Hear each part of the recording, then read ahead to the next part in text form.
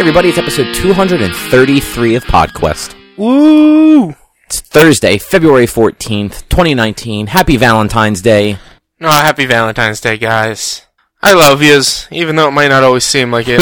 Or, for the fans of Parks and Rec, Galentine's Day. That was yesterday. Galentine's Day was yesterday. Yeah, but you know what? Like, we didn't record yesterday. Because we were celebrating Galentine's Day. Celebrating Galentine's Day. Us and the gals. The three of us. Three gals. I was at a work dinner. I was, not doing anything. So, I think I was watching Parks and Rec. So, just little tangent. One of my bosses from Boston was down in Philly doing client meetings. Took those of us in Philadelphia out to dinner.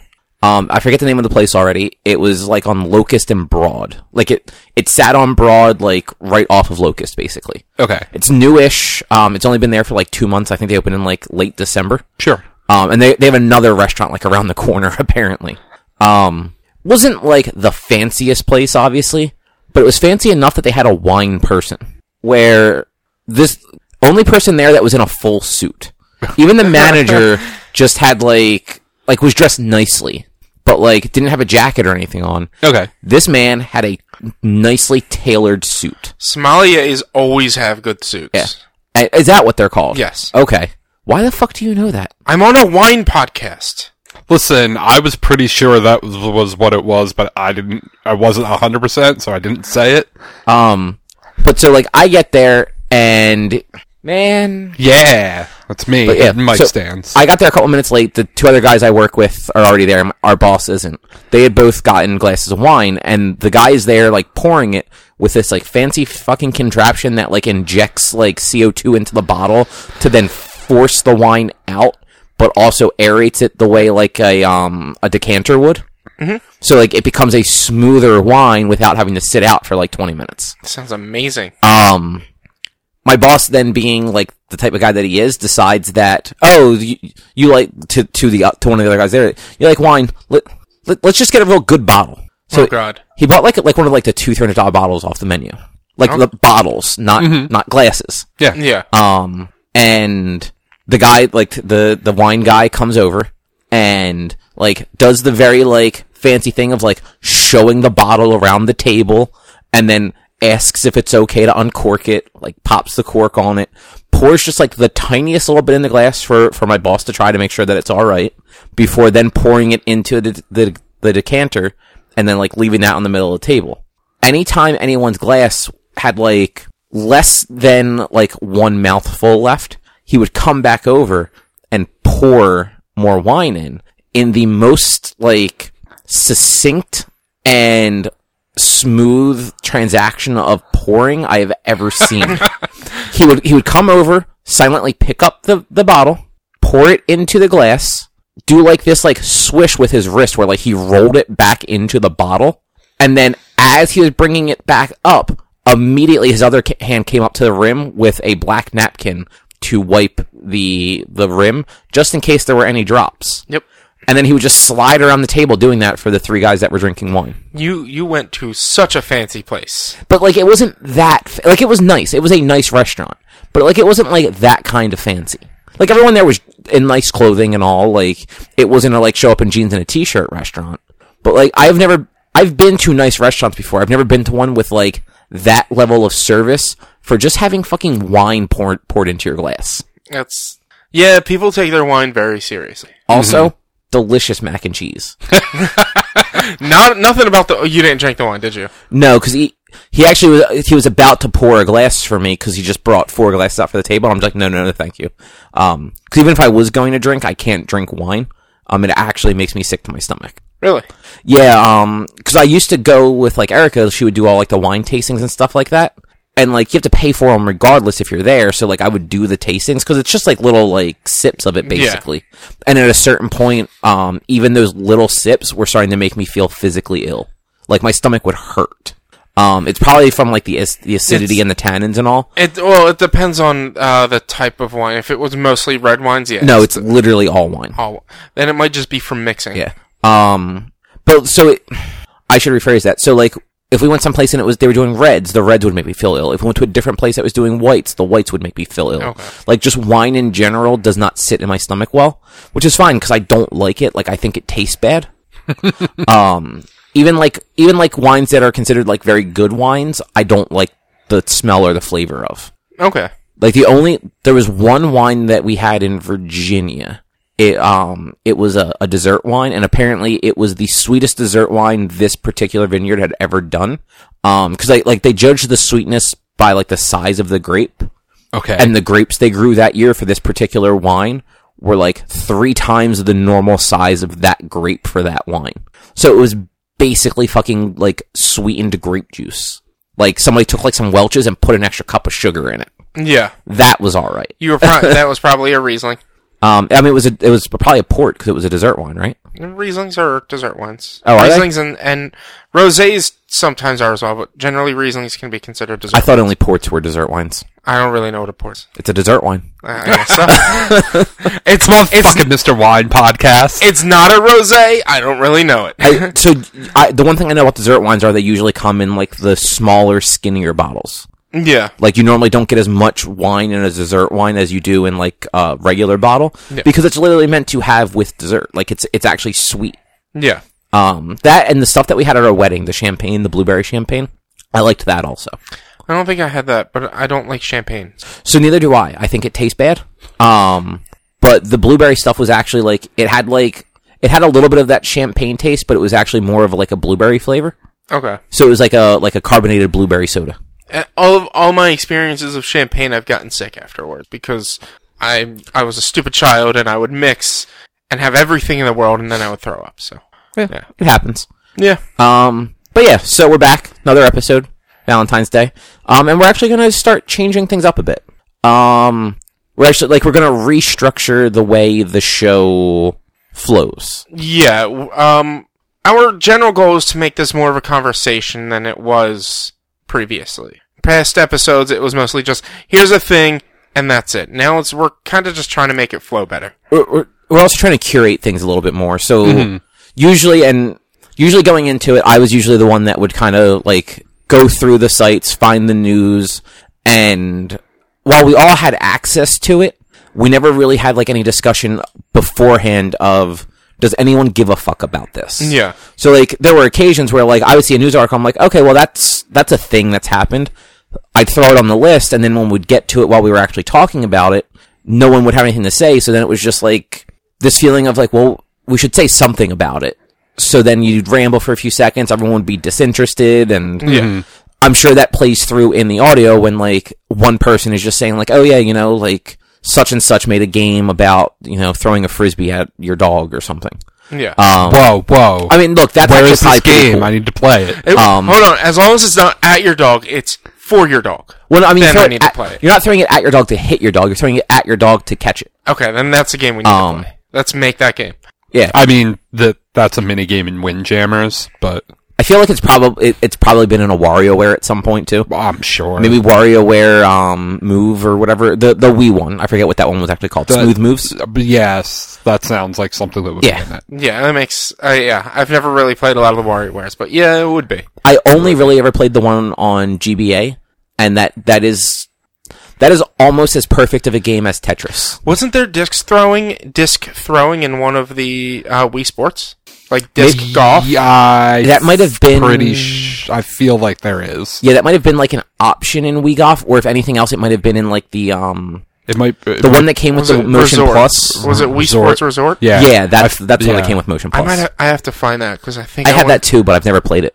Yeah, it would actually be at my parents' house, so I can't even find it right. But yeah, so like we'll still end up sidetracking into things like wine and yeah, we'll still have conversation.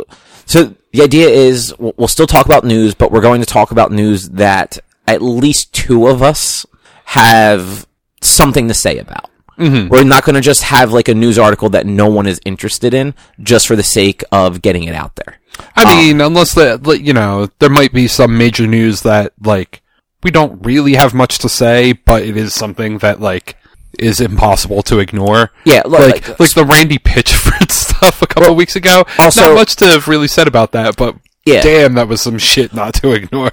Also, and I remembered this very late, so it's not on your list, Richie. I just added it to the normal news thing. Yeah. There's all the Activision Blizzard stuff that went down this past week. Yeah. That, like, we don't really know much about it ourselves, but it's a thing that we should at least bring up when we get to that point. Mm-hmm. I don't know if you know anything about that. I know nothing about it.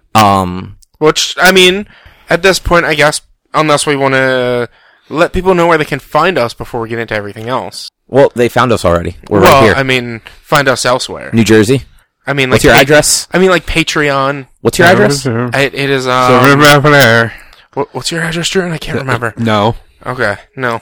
But yeah, we're on the internet, obviously. You're listening to a podcast. You get it off the internet.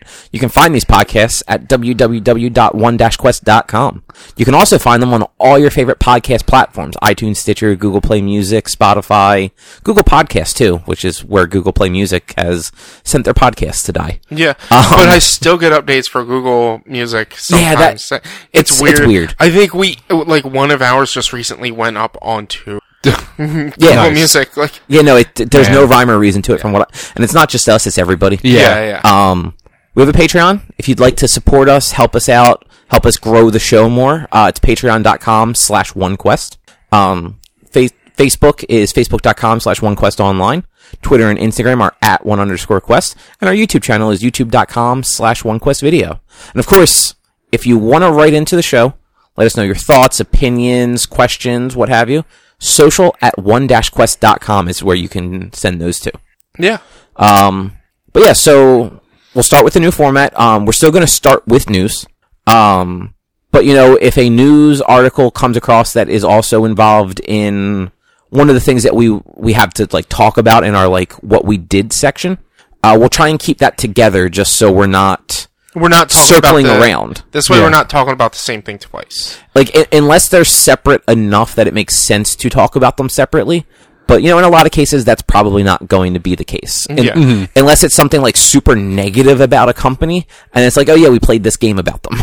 Yeah. I mean, do you just want to start with the Activision Blizzard stuff then? Might as well just start there, since I have nothing to say about it, because I don't know. So Activision Blizzard laid off about 800 people this past week. Hold on. Activision as a whole, not just Blizzard, I'm sorry. Activision Blizzard, coming off their best financial year in the company history, laid off approximately 800 people. I was going to get to that.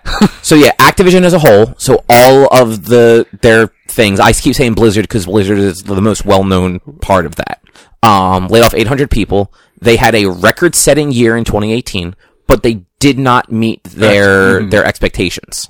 Record-setting year that did not meet their expectations. I also believe their CEO made $30 million last year. Yeah. Something like that, yeah. Fuck him.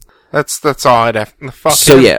And I mean, it's rough because, like, we don't know how these companies run. It always sucks for people to lose jobs. The one thing I saw floating around on Twitter, and I don't know if this is true or not, it seems like it could be.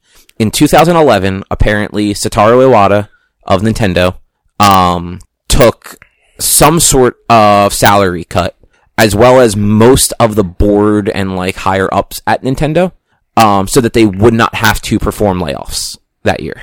Okay, yeah. I mean, that does sound like a good guy Nintendo thing that they would generally do. I'd say that more speaks to Japanese business culture versus Nintendo specifically. Yeah, other than Konami, a lot of these Japanese companies seem they value their staff in a weird way. Mm-hmm. Yeah, like they might overwork them and not give them a lot of freedom, but they also want to retain them because they tend to hire the best that they can. Mm-hmm. Well, when Papa was on, he was saying how he got, 3 months off or something throughout the year? Yeah. Like, he they just closed for, 2 weeks or something like that. And they still pay them and everything. So, keep in mind, too, he is in a different type of studio because it's more of, an indie level studio. Yeah, but they're not Nintendo. Yeah, they're not Nintendo, but it's still, they have... They honor their workers more so than American companies do, yes. But it also comes down to, all sort of... I'm trying to think of the right word for this. Everything that you've ever heard about Iwata was that, he was genuinely a decent person. He cared about the people that he worked with. He cared about the people that he was selling product to. Yeah. And he came from the ground up. The man made golf on the NES. Yeah. It's not like he's one of... He's not a lifetime CEO. Mm-hmm. And like something like that seems like the sort of thing that he would have probably done and like gotten the rest of like the board to do to make sure that the company could stay afloat without like losing what could be like major important staff. Yeah.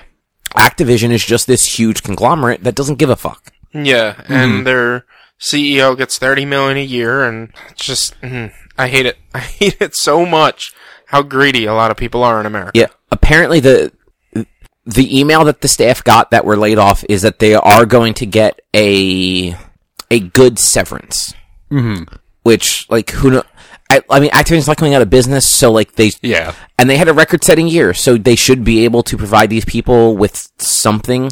Who knows how much it would be? But, like, if their severance is, like, 6 months' pay, why not just let them work for 6 more months and see if you can get more money so that you don't have to lay them off? Like, It's having enough money is not the issue.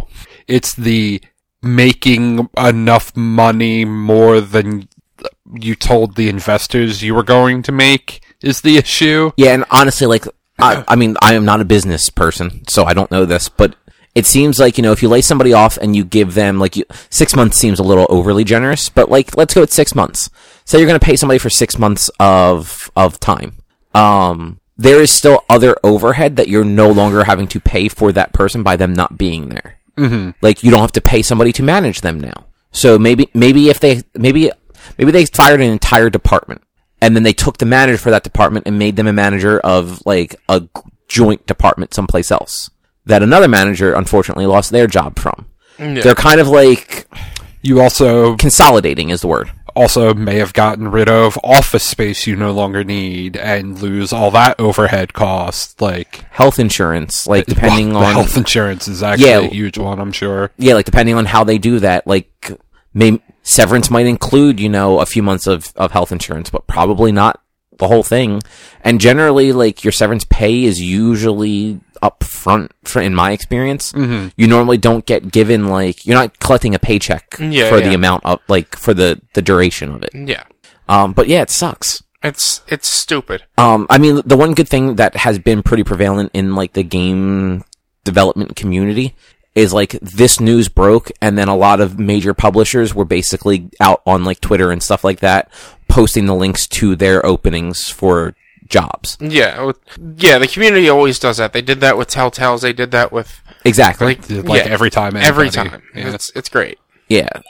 Come on, now. I thought I had silenced it. My phone is not on silent because I'm on call still. You have no excuse. I literally thought I silenced it. I really did. It happens. It's alright. It's not like before where you used to get the fucking ESPN things every 15 minutes while we were recording. Is there a Flyers game tonight? Yes. I might. Well, you just silenced it, though. I just silenced it, though. But also, and like, it's also crazy because if you go look at what Activision has coming out this year, it's 3 games. Like, the fuck did they have an almost 10,000 person staff that's working on 3 games? So, Call of Duty. And you figure they have, it's 3 studios, right? Well, really, so it's really 2, because Activision isn't making one of them. They are publishing, the next From Software game, but I don't think they own From Software. Yeah, no, I'm pretty sure they don't. Yeah. So whatever their game, the From Software game is, and then it's the Crash Team Racing remaster thing. The remaster of Crash Team Racing? Yeah, you missed that? Yeah. That was from the Game Awards. We talked about that in December, buddy. I don't listen to you guys. So obviously. Yeah, that's all, right now, that's all Activision has slated for 2019. So they've got all their games and services though too. So you have all the Blizzard products that are basically like honestly, like Blizzard kind of prints money to a certain point. Because you have Hearthstone, you have WoW, and you have Overwatch. And Diablo 3. Yeah, but I feel like Diablo 3 doesn't have as much real world money going into it, does it? Well, no, but it is a live, ongoing thing that is constantly still being updated. Yeah. They're doing seasons every 3 months. But I wouldn't, like, doesn't mean people are buying it fresh anymore. But you figure, you know, WoW subscriptions are still in the million user base area. I don't know how many millions, but it's still up there. That's $15 every month from over 1 million people. Hearthstone, people are constantly buying card packs because they're addicted. And people put real money into Overwatch because they want cool skins and fucking poses and sprays and shit for Lucio. Only floss. Lucio, though. Right? Yeah, no, but see, the thing is, like, no, that's Fortnite. You're getting it wrong, and you can't say that. It's copywritten. We're going to get sued by the guy from Fresh Prince of Bel-Air. No, what's copywritten is the actual doing it. Yeah, no, saying it isn't. So you can say what you want. But yeah, they only want the Lucio stuff, but because they're loot boxes, like, you get a little bit of everybody. And actually, can you spend real... Overwatch is one of those games where you spend real money for currency, and then you use the currency to buy the loot boxes, right? No, you just buy the loot boxes. Do you? Okay. Yeah.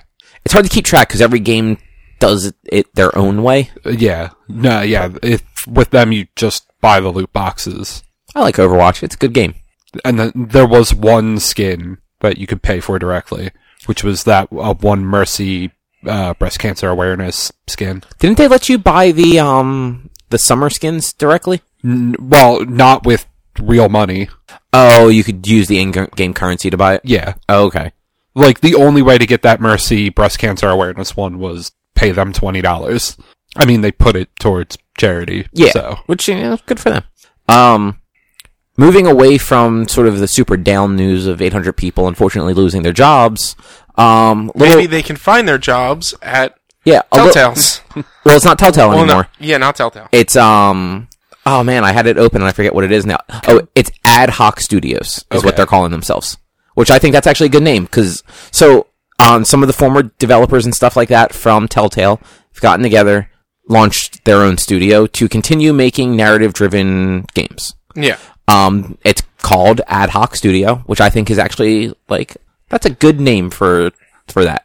It's so good, I'm amazed it didn't already exist. Yeah, that's, and, like, that's cool. Like, people, like, they apparently weren't able to find work, or, maybe couldn't find the work doing what they wanted to do. So, like, they're just gonna make their own work. Yeah. One of the things that's kind of, like, talked about from their chief creative officer, whose name I don't have in front of me and don't remember, unfortunately, is that, one of the games they want to kind of work on is a live action narrative game. So, something with actual actors, not just video game characters. Which, in one sense, at least they're not using that Telltale engine anymore. Maybe. God, I fucking hope not. I hope whoever owns the rights to that just burns it to the goddamn ground and deletes every backup of that source code. They probably should. Or they go through the source code and fix the one line of code that was screwing it all up. No, those games are so fucking broken, the whole thing needs to just get burnt to the ground and started over. Yeah. Have you guys ever played an FMV game? I don't know that I have, to be honest. I watched Bandersnatch. That's a choose-your-own-adventure game? A little different? I know, but... do you know what a FMV game is? Well, it's... No, I don't think I've ever played one. Different? Like, it's not really that different. You've never played Night Trap on the Sega CD? No. I didn't even have a Sega CD. No, that's fair. They're weird games. Like, there has never been an FMV game, to my knowledge, that isn't kind of fucking weird. But you can sometimes get lucky and have it be a good weird. Yeah. Yeah. Some good weird ones. Alternately, you can make a live action game that's The Quiet Man. Not an FMV game, but a fucking disaster. Although Quiet Man also not exactly an FMV game. No, that's why I said not an FMV game, but is a large portion live action. It's live action cutscenes. It's very story driven. It's very much here's a long live action cutscene followed by a walled off some fight. Really bad gameplay. Yeah. So yeah, live action game might be weird. But I think it's going to be totally weird. But you know what? Like Telltale, for as bad as like that Telltale engine could be, like they always told a good story, except for Guardians. Other than Guardians of the Galaxy, they always told good stories. At least from what I played. Neither of you ever played like the Game of Thrones or like the Minecraft story mode or anything like that? No. I kept meaning to play Tales from the Borderlands, but that was the only one that I was actually interested in. Actually, I guess the Batman one too, but Both Batmans were good. Tales from the Borderlands is probably my favorite one of their games. I think I have the Game of Thrones one on Steam. I think at least one of the episodes was maybe a free PS Plus or something at one point. Borderlands was free on PS. No, I meant Game of Game of Thrones. Okay. I think it was just the Game of Thrones game in general, not like the Telltale. I think there was an actual Game of Thrones game. Oh, there was. I think it was a PS3 game. I think that was free. I don't think the Telltale's one was. Oh God, Game of Thrones has been on long enough that the first 2 seasons were pre PS4. Yeah. Maybe the first 3 seasons. Yeah. And it'll be back and over in less than a month and a half. 2 months. Because what is it, 8 episodes? 8 episodes, yes. It's, I think it premieres the first Sunday of April. Oh, really? Something like that. Fuck. Yeah. I don't know exactly how long. I'm gonna be in Japan. I mean, I'd rather be in Japan, but, I don't want to get spoiled accidentally for the first episode. I'm sure you can get HBO Go and watch it there for that one night. Well, we're not really gonna have anything to watch it on, is the problem. I'm sure you can connect to Wi-Fi and watch it on your phone. What? Really? Watch it on my phone? Bring your Chromecast to whatever hotel room you're staying at, connect to Wi-Fi, and connect it. I'm just saying, there's a way. So, I'm going to actually skip the Nintendo Direct stuff and save that for the end. Yeah. That's a pretty big chunk. Yeah. It's a good call. It's pretty hefty. So the next thing we have then is a little Walking Dead related stuff. First part of it is Denai Guerrera is apparently leaving the show at the end of season 10, which is next season. I'm at a love, I don't hate, I don't care relationship with this right now, because I have not watched since they introduced the Whisperer. So the very first episode where it's they're walking across the path and they're whispering as So you haven't watched since the episode after Rick left. Exactly. That was the episode that they introduced older Judith, right? Yes. Okay.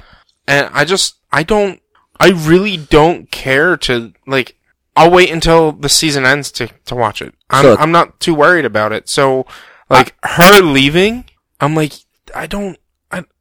the show kind of sucks anymore, so it doesn't affect me. The premiere was a little bit better. I know I'm jumping ahead of myself a little bit.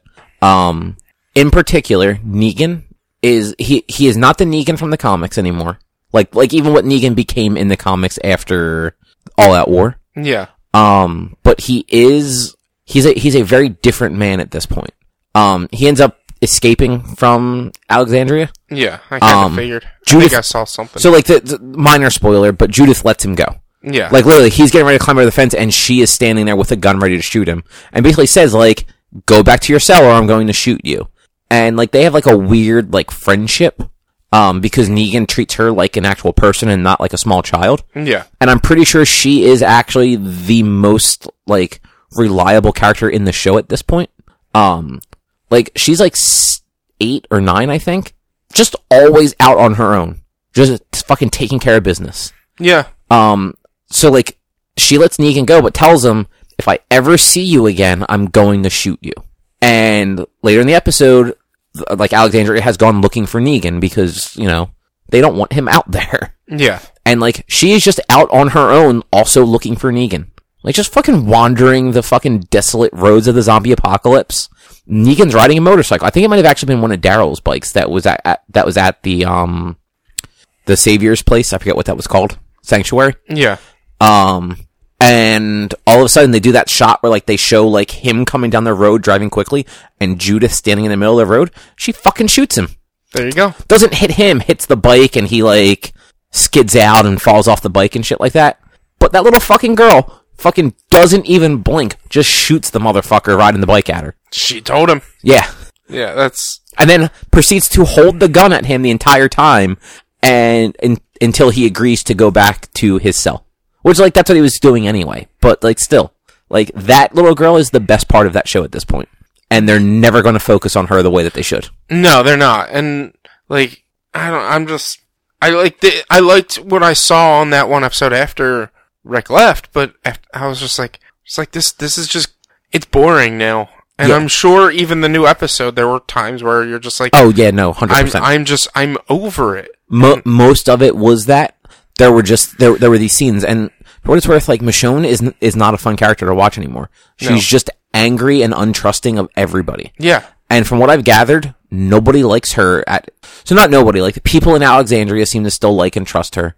But, like, the people that, like, were all friends that are, like, at different communities, apparently something went down and they don't like her anymore. Yeah, and that's the one thing I don't like about what they did with this, what was it, a 5-year time jump? Yeah, it was 5 or 6 years. 5-6 year time jump. Like, there's so much that happened between this time that you're just supposed to be okay with without knowing.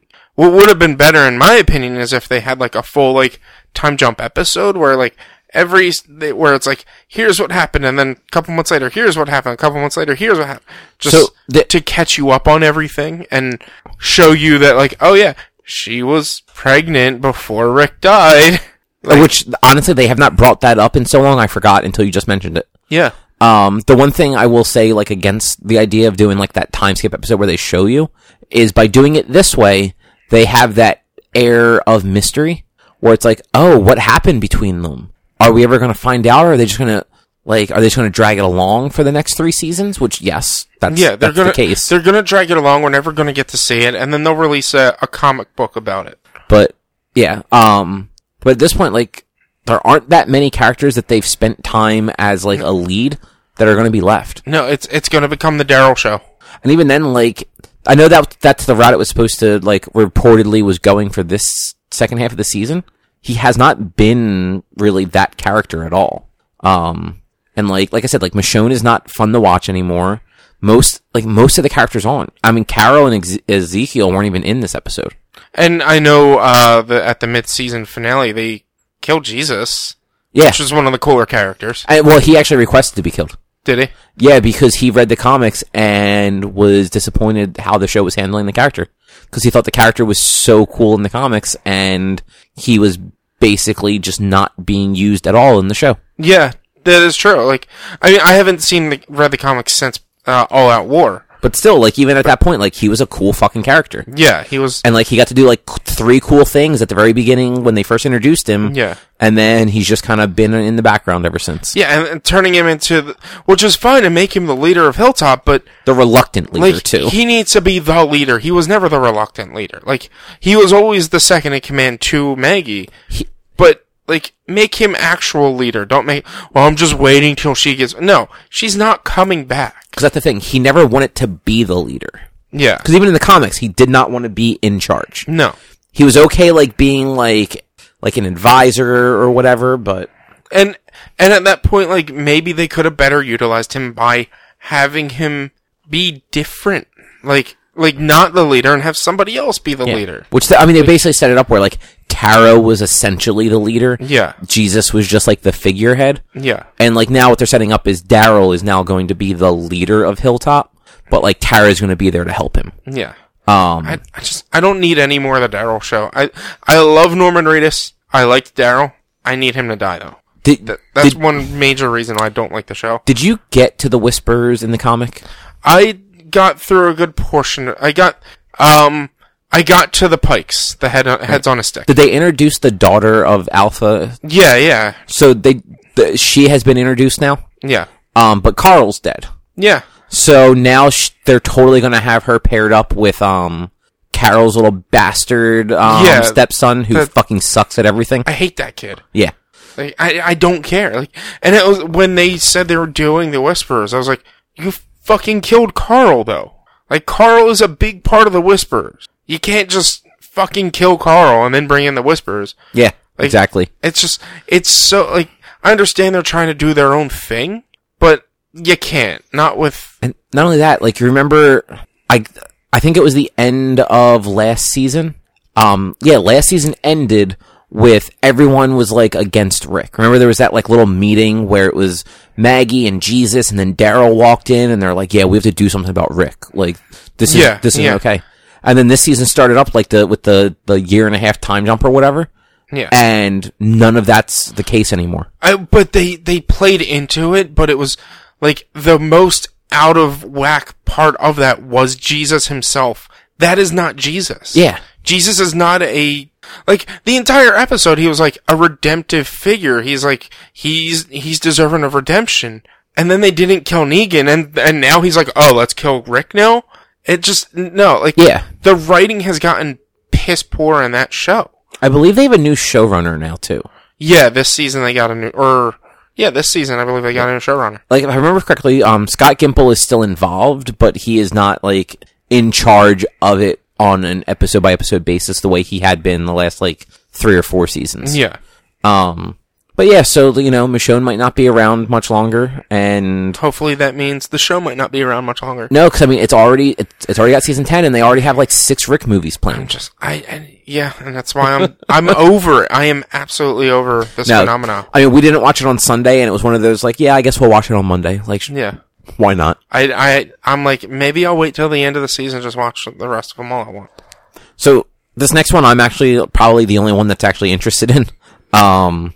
Hulu is going to be doing a set of animated Marvel shows. Oh, they're animated. Yeah. Okay.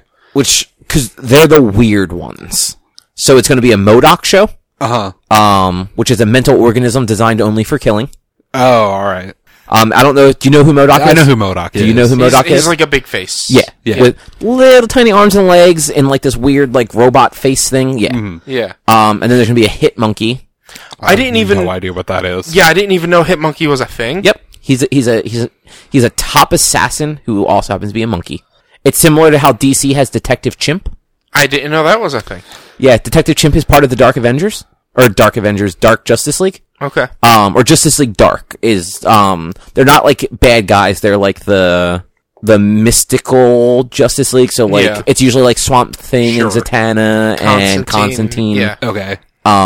There's also a gorilla, there's like a butler gorilla, he's in the Avengers, or like he's a Marvel character, where he's immortal. He got immortal by killing the previous gorilla, because he heard the story that if you can kill the gorilla, you become immortal. What the story doesn't tell you is when you kill the gorilla, you then become the immortal gorilla. That's amazing. Yeah, fucking comic books, guys.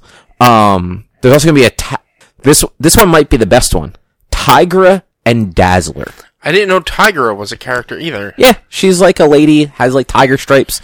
Is she like a mutant as well as Dazzler? Or? I don't think she's a mutant. She looks she's kind of along the same lines as Cheetah from DC, as far as like appearance goes.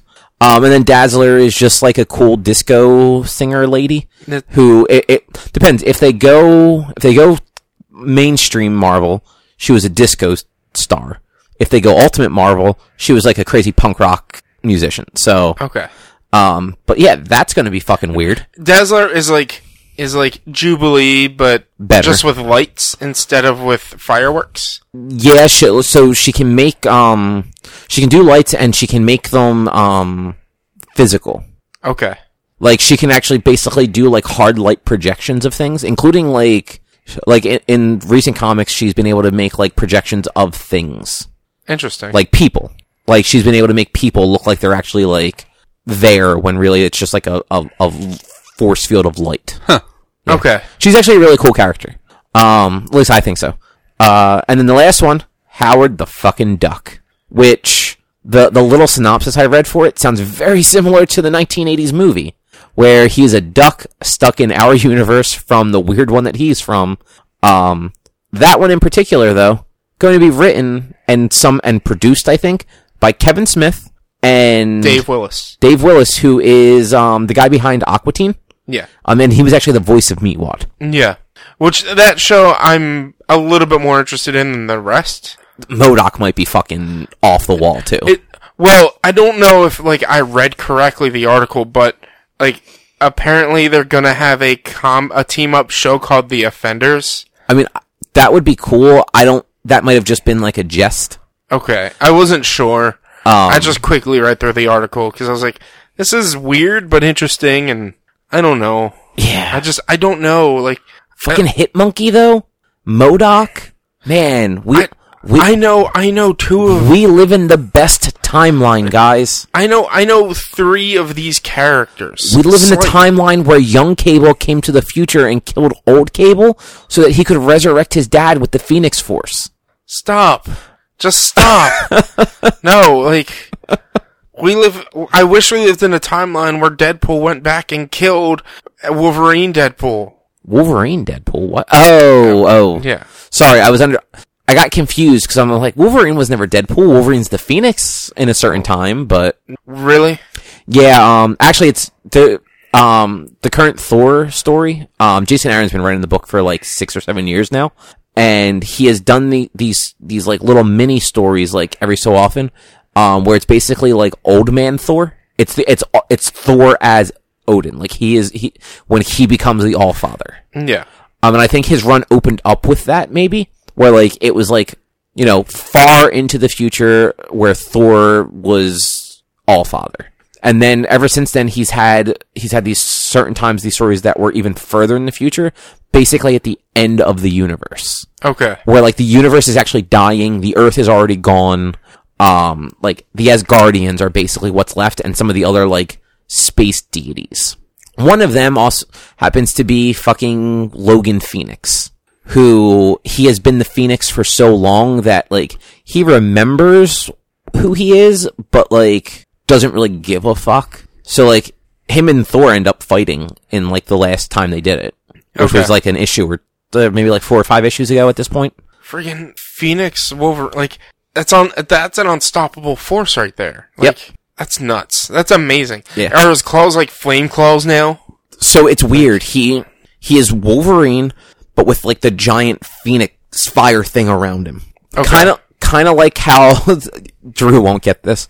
It's like how when Naruto actually becomes friends with Kurama. Yeah. And like calls him out, like, you know how B like literally turns into the Eight Tails? Yeah. But like Naruto just gets like a force field of Kurama around him. Yeah. It's like that. Like there's Naruto in there and like Logan's in there, but then like there's like the Phoenix shape all the way around him. That's ridiculous. And he's kind of like orange and like Logan himself is kind of orange and flamey. That's stupid. Yeah. I love it. Yeah, no, it's all kinds of dumb. I was going to be offended when you said, I won't get this, and then you said Naruto, and I was like, oh no, you're right, I won't. So going along with the Hulu Marvel stuff, one of their executives at like the TV upfronts thing, made a comment that like they have a really good relationship with Marvel, and that they are open to looking into possibly bringing the Netflix shows over to Hulu.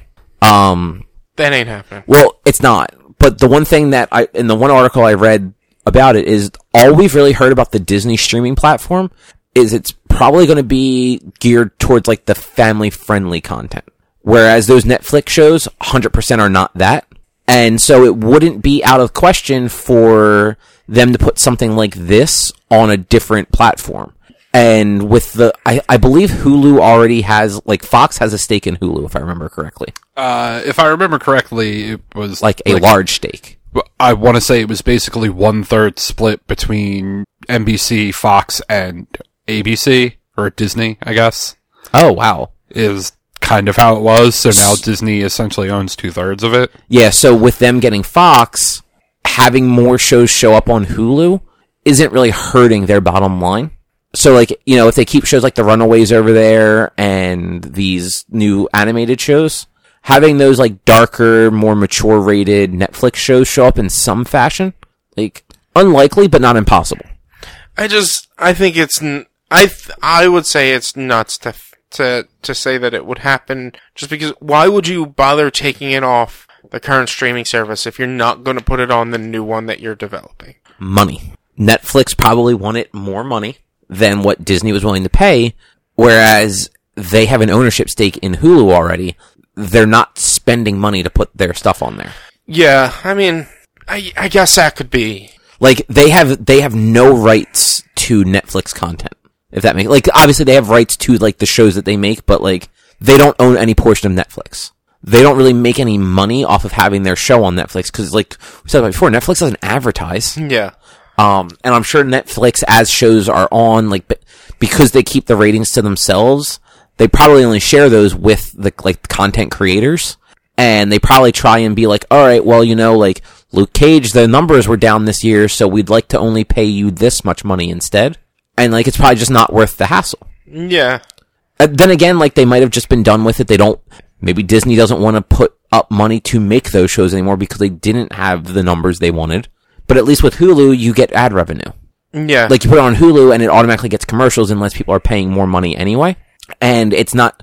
If that streaming service is only going to be, like... Let's call it family-friendly to teen-rated content, those shows will not fit there. They would have to actually remake them as something very different. And I don't know if, like, those particular heroes would work as something completely different. No, they wouldn't. Like, Daredevil and Iron Fist could. Punisher, Jessica Jones, and Luke Cage would be the ones that are a little rougher, I think. Especially Punisher and Punisher and Jessica Jones. Yeah. Because even Luke can be, like, a little more wholesome. But, like, Jessica Jones, like, at, like, what they usually make her, like, she's an alcoholic with, like, a lot of problems. Yeah, I don't know. I still say I think it would be a waste, but I do see the point in that. I guess they would make more money. And even with Hulu commercial free, you still get ads. No, you don't. If you have, I've got friends who have Hulu commercial free. They still get ads. It's not as common, but they still get ads before a show, or it surrounds the show, and they email them. It's like, why am I getting these commercials? They're like, they're not commercials, they're ads. I've had commercial free since September. I've never had anything like that happen. They have, and like maybe it's certain content. It could be. I don't watch much of the.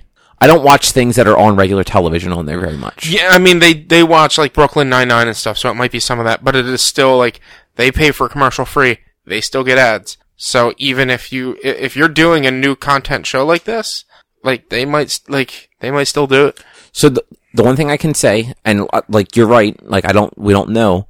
I basically only use Hulu for original content and anime. Yeah. Original content definitely doesn't have it, and neither does the anime. At least so far. Yeah. And like we watch a decent amount of Hulu. Like Erica watches a lot of Netflix like at night, but I'd say like during the day, like we probably watch Hulu more. It's Hulu and YouTube TV are what we have on the most. Yeah. Or lately it's been Funimation because we're watching through Fairy Tail. Okay, yeah. But yeah, ever since we got the ad free, I haven't had any ads on either side of anything. That's weird. Yeah, Cool. so it might just be like the new content like as it airs. Like if they're watching like Brooklyn Nine-Nine like the day it goes up, like maybe that's when they're doing it, or maybe like if Drew's right and it was ABC, NBC, and Fox were like the three shareholders there. So I've been looking at that while you guys were talking. So it was actually split 4 ways, 30% each to Disney, Comcast, and Fox, with Time Warner / AT&T owning the other 10%. Okay. Although apparently in actually the last few months, as the Disney Fox thing has gotten more looking like it's getting done, it looks like Comcast and AT&T are both trying to sell their stock, their portion of it to Disney, and Disney might wind up owning 100% of Hulu. Jesus Christ. God damn. Then they don't even need their own streaming service. They just have Hulu now. They have a built-in fucking subscriber base. Because Comcast is probably buying Sky from Disney and Fox. The Right, Disney I remember Fox that. merger. So Comcast 30% of Hulu might get wrapped up in that deal. And then at that point, AT&T is just like, fuck it, here. Yeah. Give us the $1 billion for our 10%. But, so the reason I even mentioned that again, if I believe CBS shows are on Hulu, not all of them, but I think you can get some of them. Yeah. They may be the most likely to be ad-oriented, even with the commercial free, because CBS has 0 stake in Hulu, and they have their all-access app subscription service where you can watch all of their shows also. Yeah. Because I know, with YouTube TV, CBS is one of, like, it might actually be the only station now that I think about it, at least that we watch, where DVRing the show, we cannot watch the DVR'd version. We can only watch the VOD version with commercials. Really? Yep. Like, That's dumb. When you go to the episode, like an episode of a CBS show, and you look at like your viewing options, like any show on YouTube TV generally has like the recordings, and it records, maybe there's 3 different recordings of it. And then there's the VOD option. And the VOD option always has commercials. And then the other ones you can skip through them. CBS shows literally have the VOD or the DVR version grayed out, and when you hover over, it says, this network blocks the playback of this content or something like this. So you have to watch the VOD and deal with the commercials. Weird. CW is the other one, but CW offers all of their stuff streaming free through their own app. Yeah. The one thing I did notice, if you watch it on the PC, there are no commercials for the VOD. It's very weird. Like, I've literally, like, I've watched an episode of, like, Arrow on my computer, no commercials for VOD. Then I've watched, like, that same week's episode of Flash just on the TV, fucking commercials on it. That's stupid. Yeah. Moving on anyway. Rich, this is going to be more you probably than anything. Yeah, it's a little bit different news-wise than we normally cover.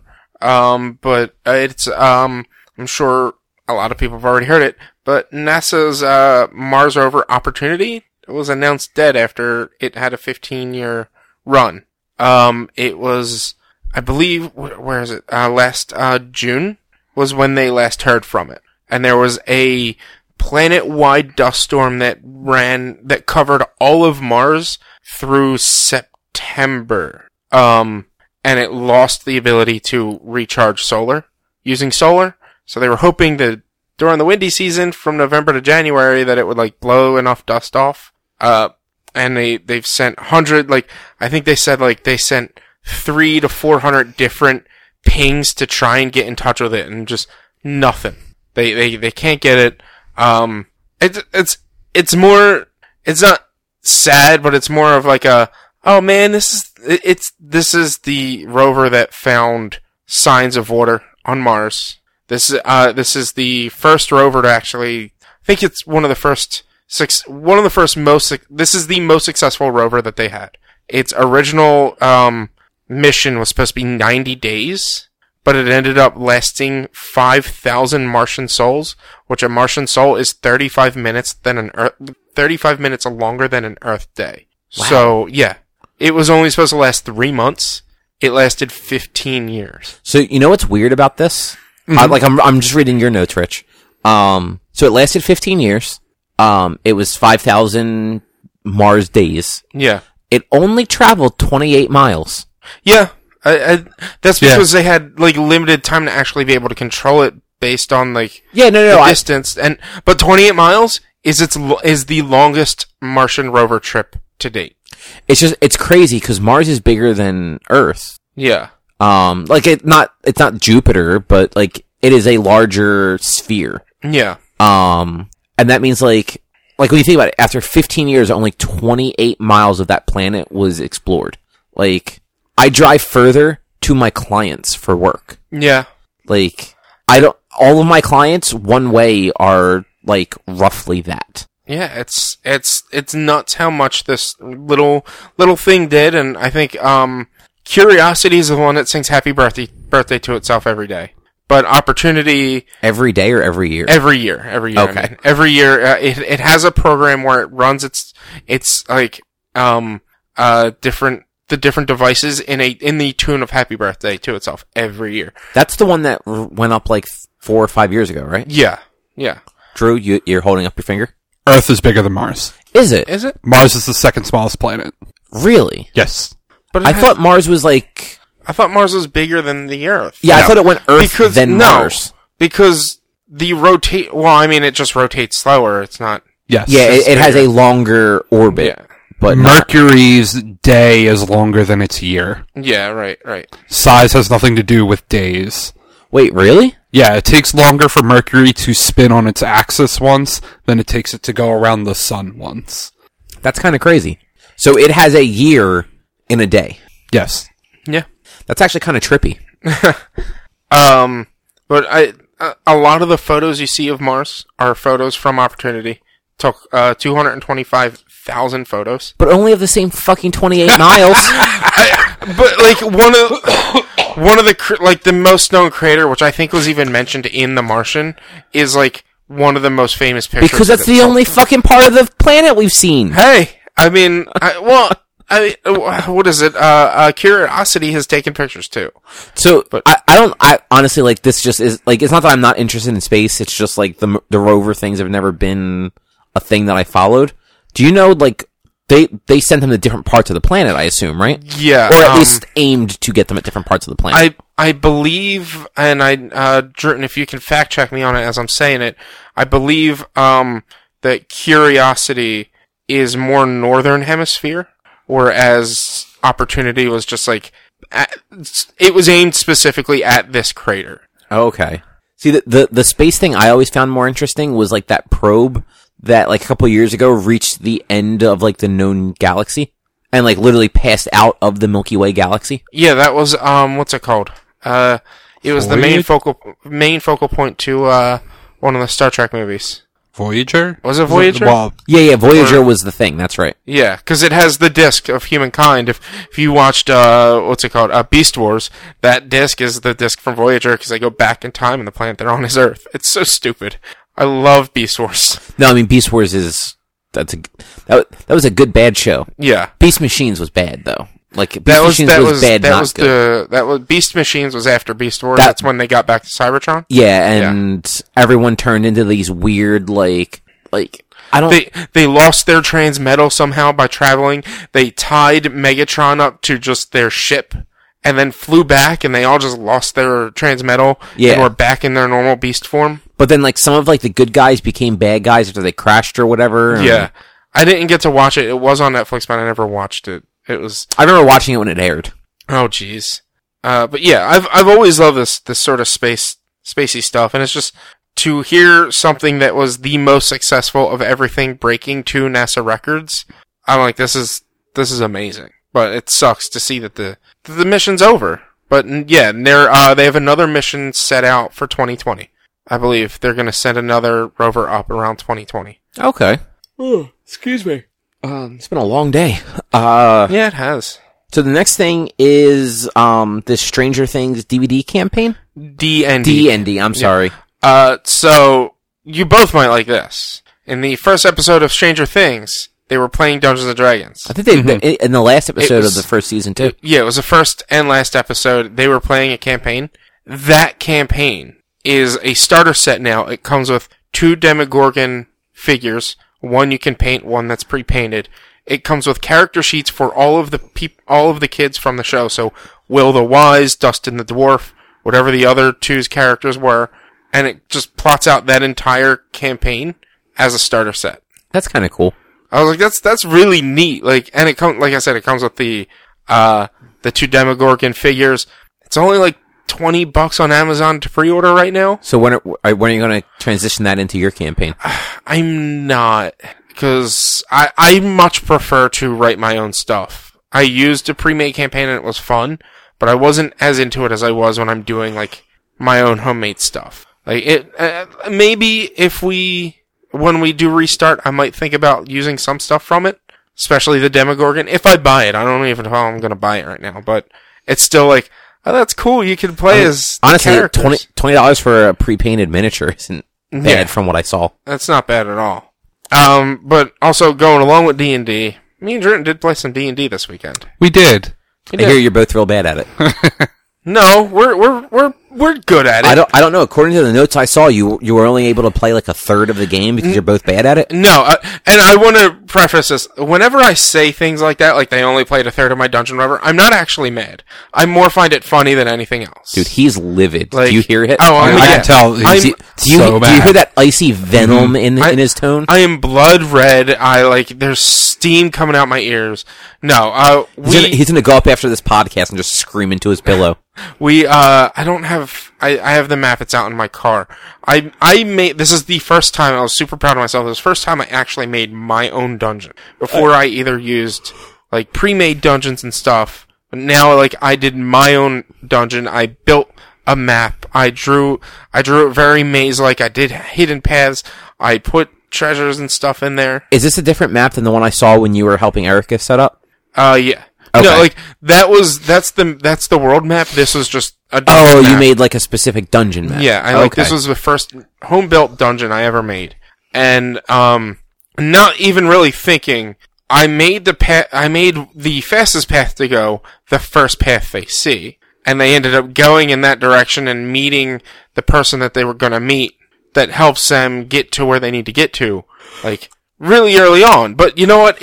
It worked out better because otherwise it might have been like a 2+ hour, much longer session if they went the other way. Cause I had it set up that there were 2 encampments on either side of the dungeon, with the center being like a war zone, and they had to like go around the center to talk with people to figure out how to get into a building in the middle to get the space stone at this point. And I happened to make it like the fastest path was the first path they saw, and I was hoping I guess I just didn't think about it at first. You got to do accidentally bears or whatever that thing was. What's that? So Suddenly Sarah, bears. Yeah, Sarah follows a bunch of stuff on TikTok because it's essentially new Vine. Yeah, well, it's new. What's the other one? There was another one before Vine. TikTok. No, after Vine, but before TikTok. I think you're Musically. No, it literally is Musically. It just changed names. Really? Yes. Stupid. So one of the things she found on there one day was this guy who runs a D&D game, and he's like, one of my favorite things to do when DMing my D&D game is to something I call suddenly bears. And he's like, all right, everybody, roll a savings throw. And then it cuts to him being like one of the party members, and they're like, for what? You're about to be attacked by 30 bears. We're flying! I don't care. That's ridiculous. That's nuts. So you probably made a bad choice by making the easiest route the very first route we saw. You also totally let us break your game with no consequence. What do you mean? So you hinted to us that the Daleks could shoot something at us, and then just let them fly up in the air with no threat. It's a range bait. Like, well, the thing is, the way I built the map, half the map was Daleks, half the map was Cybermen. So the reason the Daleks didn't shoot at you is because the Daleks wouldn't have been able to hit you, because you were too far away, because you weren't on the side of the Daleks. I mean, we saw one. You said we saw one. But he was like 2 miles ahead. We don't know what they're capable of. Yeah. So out of curiosity, I didn't play, so I don't know. Why wouldn't you have had like the enemies like encroaching in that area? Because from what like Drew and Erica described before, like they're at like war with each other, right? Like they're not necessarily coming after you; they're coming after each other. But if you get in the way, you become part of that conflict. Yeah. So what I did was the major battle point of the war was the direct middle of the map.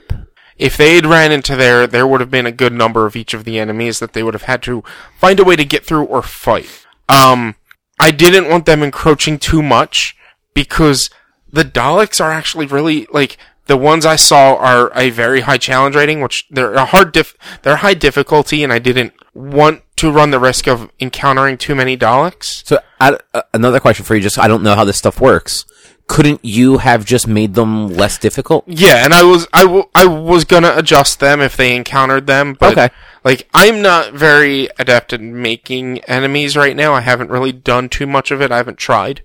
And there's a lot of rules. Well, maybe put a little effort into your fucking campaign. Oh, I put a lot of effort into my campaign. You just said you've never tried. I have audio recording of you saying I've never tried. Oh, there's a lot of rules in making an enemy. Like, there's a lot of things you have just to put a little up. effort in, man. I've read the books. That's right now. Like, let me get more comfortable into building dungeons. Yeah, I mean, stuff. It seems like world building and dungeon building up front, especially because you can easily just pull enemies from like enemies are basically all pre-created stuff anyway.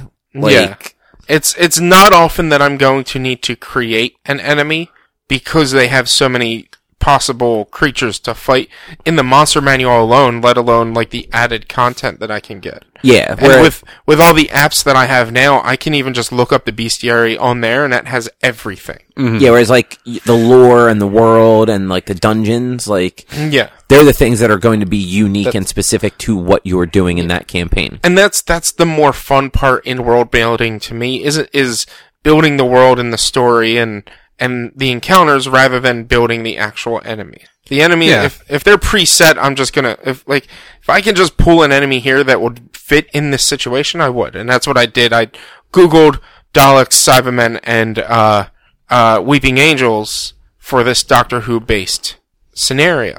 And I found the ones that, like, Daleks, there was only one and they were challenge rating 9. Cybermen, there was either a high challenge rating or a mid-level challenge rating, which was like 3 or 4. So I was like, I'll use the 3 or 4, but there are greater number of those. So is it as easy as just like, if they're like a challenge rating 9, just like lowering each number down until it's at a spot where you want it? Or is there like more like math involved in that? Like, yes, but also no. Yeah, like you don't want to lower the armor class of the creature too low to where they're too easy to hit and then you can kill them too fast.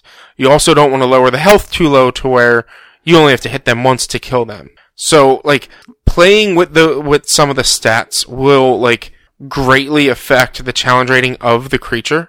So the best way to do it would be just to play them lighter than you would, rather than alternate. Like, they killed a vampire. A vampire's challenge rating 13. They were level 6, 5 when they killed it.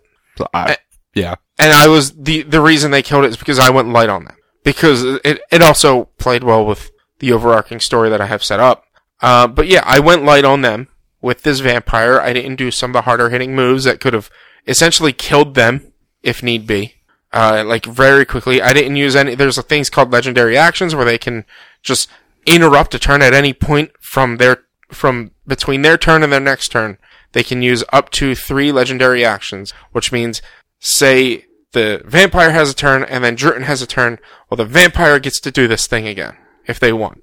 Mm-hmm. I didn't use any of those because I was like, alright, let me just see how this goes. And then once I saw how fast they were killing the vampire, that's when I was like, alright, let me make this a little bit more difficult. This is a big boss fight that you guys just stream through in 3 rounds. So it's hard building encounters, sometimes, because there is no real exact science to it. But there is a very particular science to it, if that makes sense. Yeah.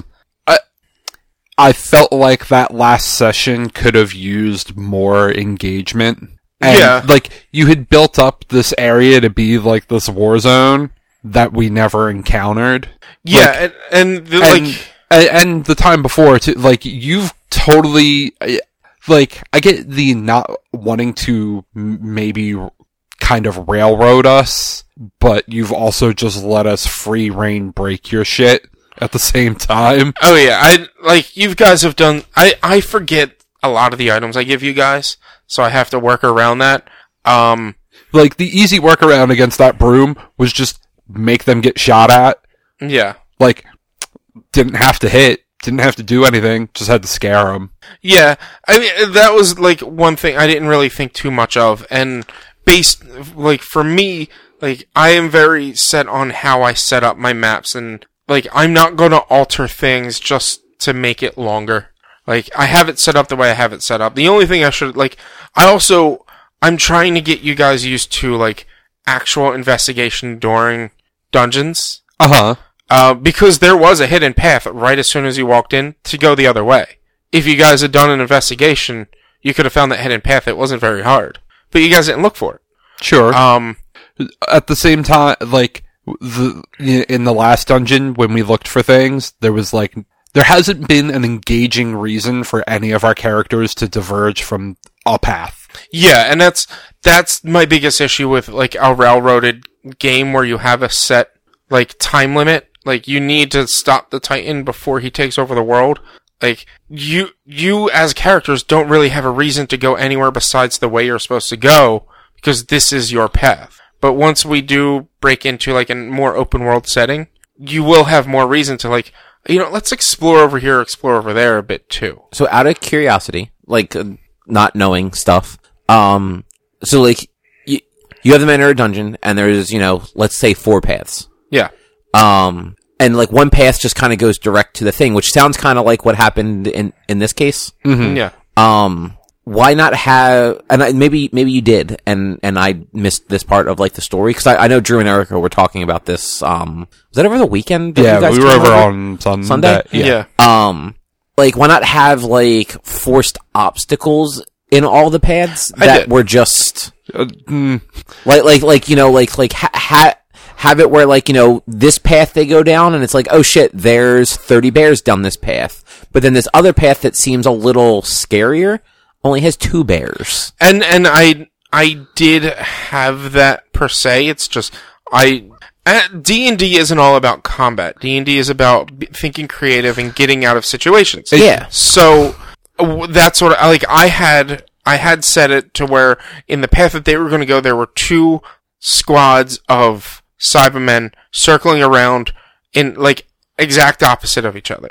And the path they decided to take was going towards the path they were walking. So if you guys were also rolling really good. That's fair. You could also, like Cybermen are not, you don't watch Doctor Who? Cybermen are not silent when they walk. Sure. So that's why I was like, alright, roll a perception.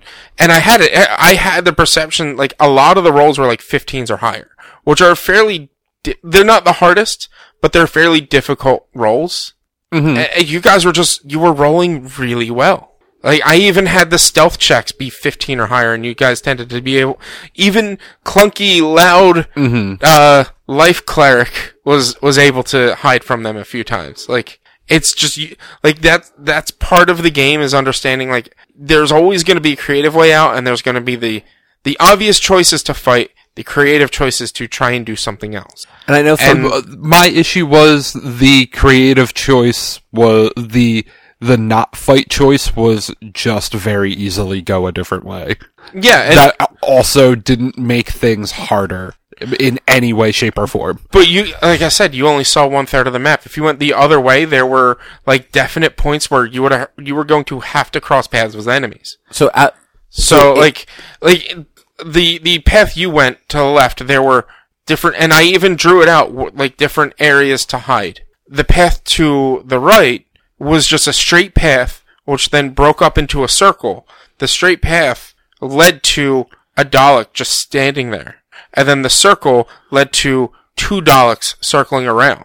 No. You were going to have to fight at least one of them. Do they get to see this map, or is this something that only you have? Only me. Like, there were... I mean, there are, certain times in D&D where you will have a map. Yeah. No, I know that. That's why I didn't know if this was one of those times, or if... No. Yeah, no, it was like, I wrote it, I drew it out, and there was one point where they have a flying broom, they took it up 60 feet, and they rolled really well. Like, alright, based on this really good roll, this is what you see. But they still didn't see everything, but they saw, like, the path goes like this and kind of hooks around and then goes straight over here.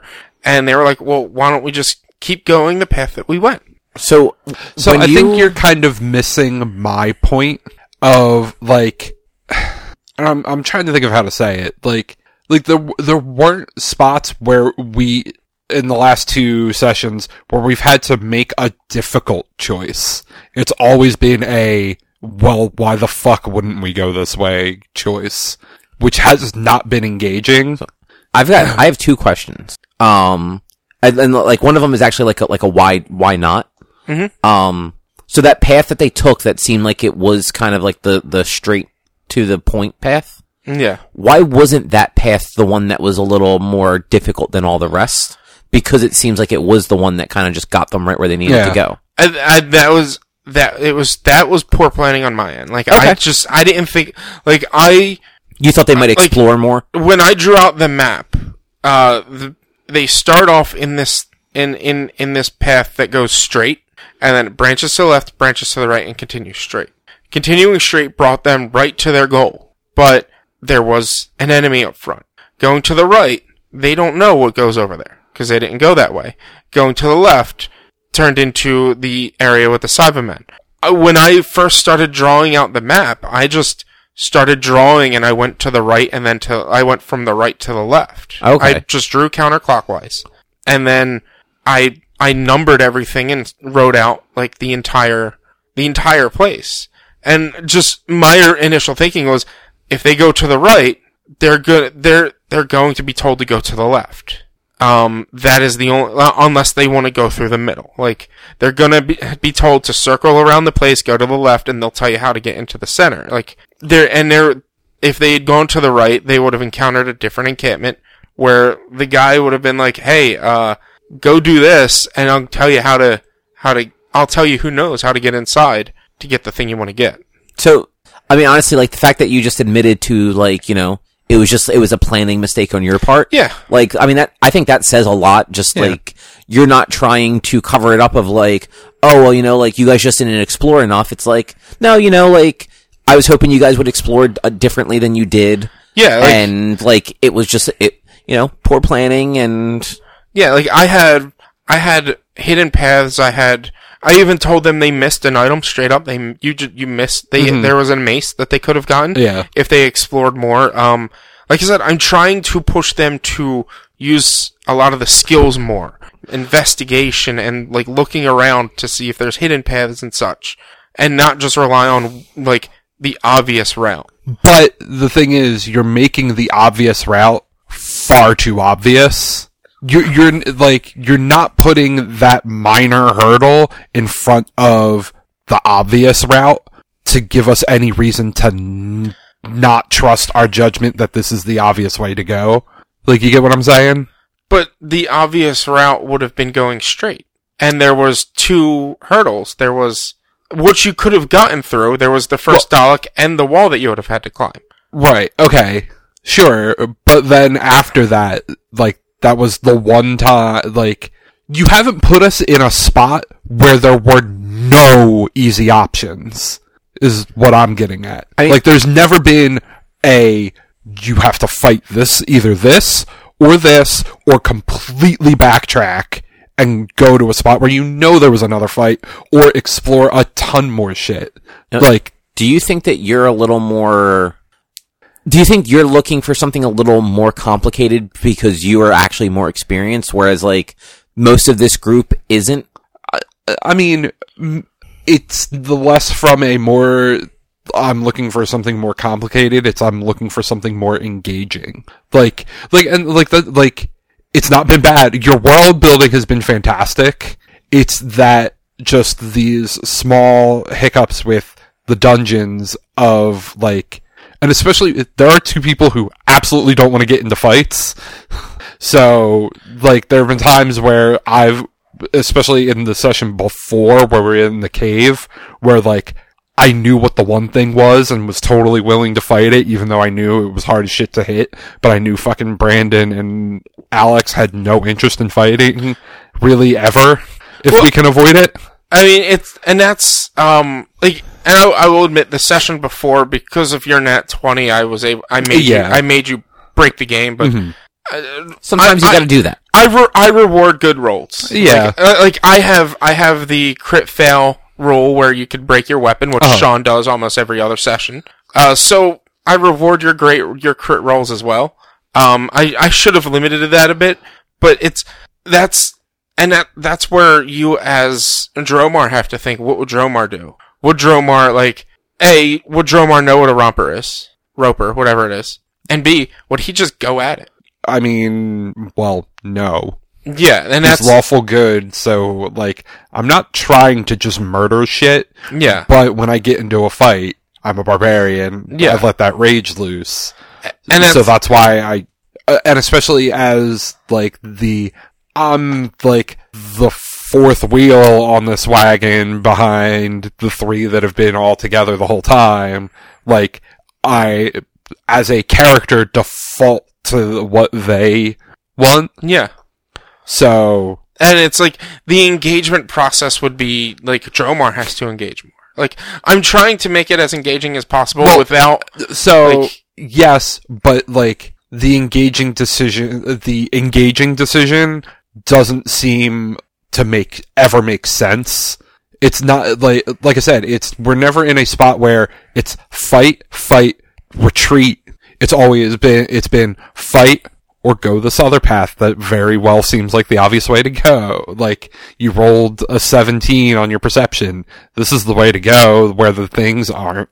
It sounds like... And, like, it doesn't always have to be fight or very obvious path. It could be fight or scale this wall that might be difficult, or some other thing that forces us to just do something other than go. Like, have us try to make a roll to scale a building.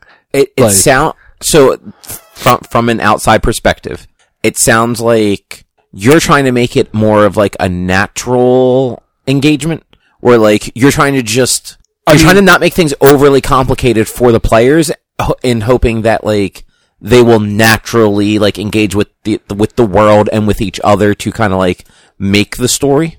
And you're hoping for him to guide that engagement more rather than it being like all natural. If that makes any sense the way I'm describing that. A bit. Like, does that make sense to you? Yeah. And if you want us to use more skills, like, we have a fairly diverse group of characters between races and classes and heights, and like, force us to do with it, like, more than just a stealth thing, like, make us have to climb some shit, or, like, and make us use more of those skills other than perception and investigation. This is a weird question. Can you do puzzles? Like, is there a reason there are totally puzzles, yeah. You can do puzzles. So, I mean, like I had an entire dungeon where half the rooms are puzzles. Yeah. Okay. There was 30 rooms in this dungeon, half of them were puzzles. So I was gonna say, like there's probably a happy medium in there. Like, especially like, it sounds like, some of the group isn't big on the combat. You want things to be a little more player built. Like you want them in your world and like following your story, but like you want them to find the engagement themselves. Whereas like you want something a little more structured. Whereas like if you kind of made like, and honestly, I apologize because this suggestion is just putting more work on you, like pre-game, would be like craft it like less like, okay, well this path has an enemy, this path has two enemies, this path just has like a physical challenge, to like maybe it's, a couple different interlinking things that like you go down the first path that has like that physical challenge, but you find out that challenge involves like a door that can't be opened from that side, and you then have to go back, and one of those like hidden paths that you were talking about leads you to like a chamber with like some sort of weird mechanism that they have to figure out how to activate it that will actually allow them to open that door. And that would give you that interaction with the environment and them exploring more. Because maybe there's like 3 of those tunnels that they can explore, and they have to figure out like, all right, well, which one would make the most sense for us to check out? Like, we don't want to go these 2 ways because we're going to get fucked up by these enemies. But like, this way seems logical because there's a door there. Like, what's behind that fucking door? And obviously, like, there'd have to be some sort of like sign that there's a way to open the door. And like, that would give them that sort of like inherent, like, all right, well, let's explore and engage with the world and figure stuff out, but also give Drew something interesting going on in the world to do. Yes. Like, I mean, like, when I'm dungeon, like, I'm gonna cut out all of the previous session before this one, because, like I said, the previous session was all just random built dungeons. Like, I was like, yeah, it was fair. The 3 floors, I was like, I just want to randomly build these dungeons so I have them, and see what happens. I wasn't paying too much attention to what they were. I would just click it, and I literally built those. I did all of that day at work. Mm-hmm. Because it was just that slow. No wonder it was a bad dungeon. You did it at work. But I did choose at the end. I did choose for it to just be a big room and there to be a dragon there, and you guys could have done whatever the hell you wanted with that dragon. We could have.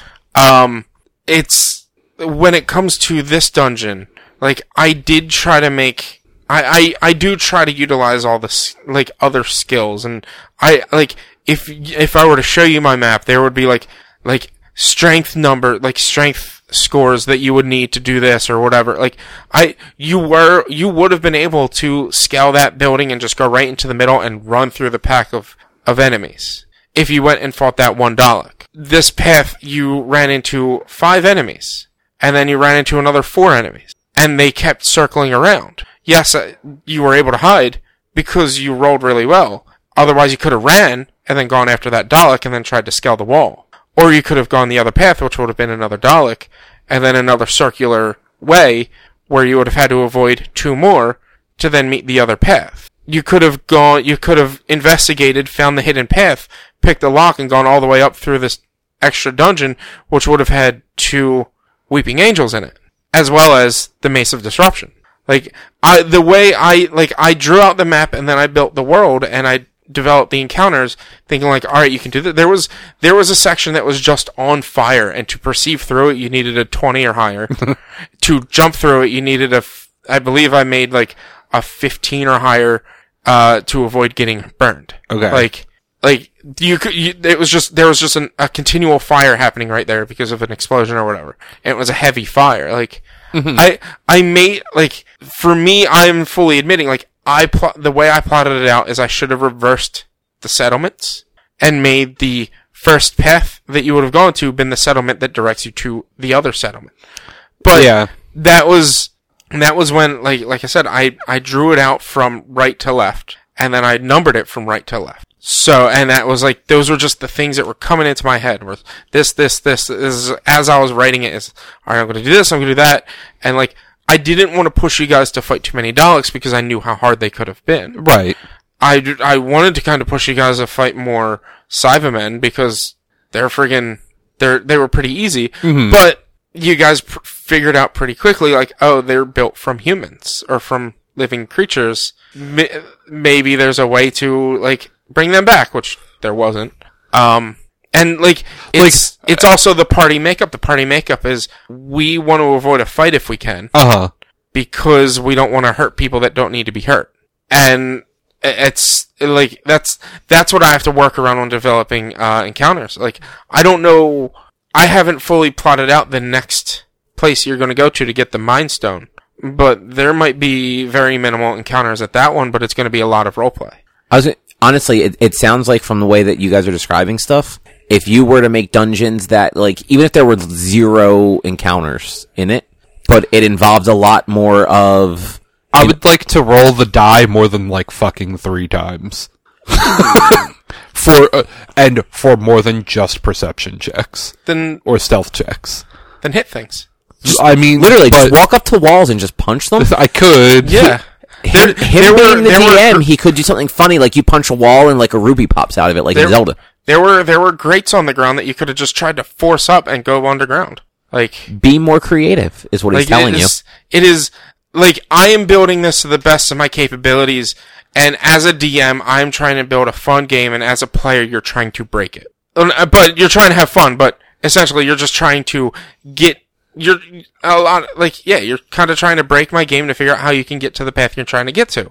So if you went to the grate and be like, what's down here? Can I get through? And you rolled a good enough strength check, you would have broken the grate open and been able to go underground. Now, when they walk into, like, a room, let's say, do you, like, describe the whole room, or do you wait for one of them to, like, ask you a question about it? I describe what you would generally... So, like... Say the obvious stuff, like I know you're not going to describe like a hidden passage behind like a tapestry. Say you were to walk into this room right here. I'll tell you, you walk into a room that's covered in wood paneling all over. There's a few shelves, a television, and a couple of couches. There's a bookshelf with some knickknacks and a computer that you see, and then there's stairs that heads up. That's generally what I would explain. So, like in the room that you were just talking about, then, like in your campaign, you would have been like, there's like a series of grates leading down the hallway or something like that. Well, it was as they were walking along a path. I was like, as you walk along this path, there is a grate right here. You step over this grate, you look down, and it's pitch black beneath. You can't really make out what's below, but you all have dark vision. You can see there is a path underneath you, and then they continued stepping forward. Yeah, I was just curious how much of that was like something that they would have had to infer of, like, you just being like, oh yeah, like there's sewer grates as you're walking along, and how much of it was like you kind of like pointing out like, hey, like this is a possible solution to the problem. I mean, it was apparent there was something underground, but at the same time, like, not reason to really think about having to go underground. Yeah. So it would have probably that's where that's where I'm at. And like none of this is to like shit on you. Like I said, your world building is super duper good. I super enjoy the world you're building. It's like just little tweaks I would make to the decisions we have to make as our players have to make. That maybe not always everything is there is as good of an option as we've had. Yeah, like maybe every option is a bad option. Yeah, like because I guess also like I forget why you even offered up that information that the robot dudes were made from people. I can't fully remember. I don't remember. I was fucking half asleep the whole time, so like I remember you saying it, and that definitely affecting how everyone felt about trying to kill them. Yeah. So like, But Cobb, for instance, I'll read one of the rooms that they didn't go into. I named it the Hideaway. I have it written up right here. And you enter what looks like to be an ancient building. Stonework still holding up, but any artwork on the walls is long faded. There's a ruined path that would be tight squeezed, but you may be able to make it. And 2 doors, both looking relatively newer, like the mechanical feel the rest of the city gives you. And then I have notes for each door in different colors. But like that's generally how I would explain it, and then I would let them go and do what they need to do. Okay. Or where they would have gotten the mace. It's you enter into this room and see many weapons. There are armor, swords, spears, javelins, bows, crossbows, and ammo for each weapon. These items are placed precisely on racks as if it was an armory that no one uses. In the corner there is a statue. Wooden. Why did I say wooden? Wooden and slightly worn, looks to be an angel. So it should be stone and slightly worn. It looks to be an angel. Okay. And that was, if you had gone that path, that would have been your first encounter of a weeping angel. So, not to cut you guys off. well, just one last thing. Like the one last thing I'd say maybe you need you could be better at is making a real quick flip decision to have flipped those settlements in the middle of shit as you saw where things were going, and then just been like, no, alright, I know I had this originally planned, fuck that. But he spent all that time fucking making it. It's, like I said... Like, it's hard, it's not an easy thing to be able to just flip something like that necessarily on the fly, but... The settlements I would have been able to flip pretty easily. Yeah. Because they were just 2 settlements, they were essentially the same, just on opposite ends. But if I were to do that, I would have sent you from that settlement all the way across to the other settlement, and then back across to the previous one to get to the underground passageway to get underneath. So it just I am trying to cut down on backtracking because that is boring. But at the same time, like backtracking, you can speed through it. You've been you guys have been here. You know where you're going. Blah blah blah blah. You get through it fine. Now you're over to the spot you haven't been yet. Okay, now back to the little more methodical pace of how you're going through stuff. Fuck. So that's an alert that there's a server down. There might be a few more. Good job. That's usually how this stuff goes. You guys keep talking about D&D for a minute. I'm gonna see what's up. Okay.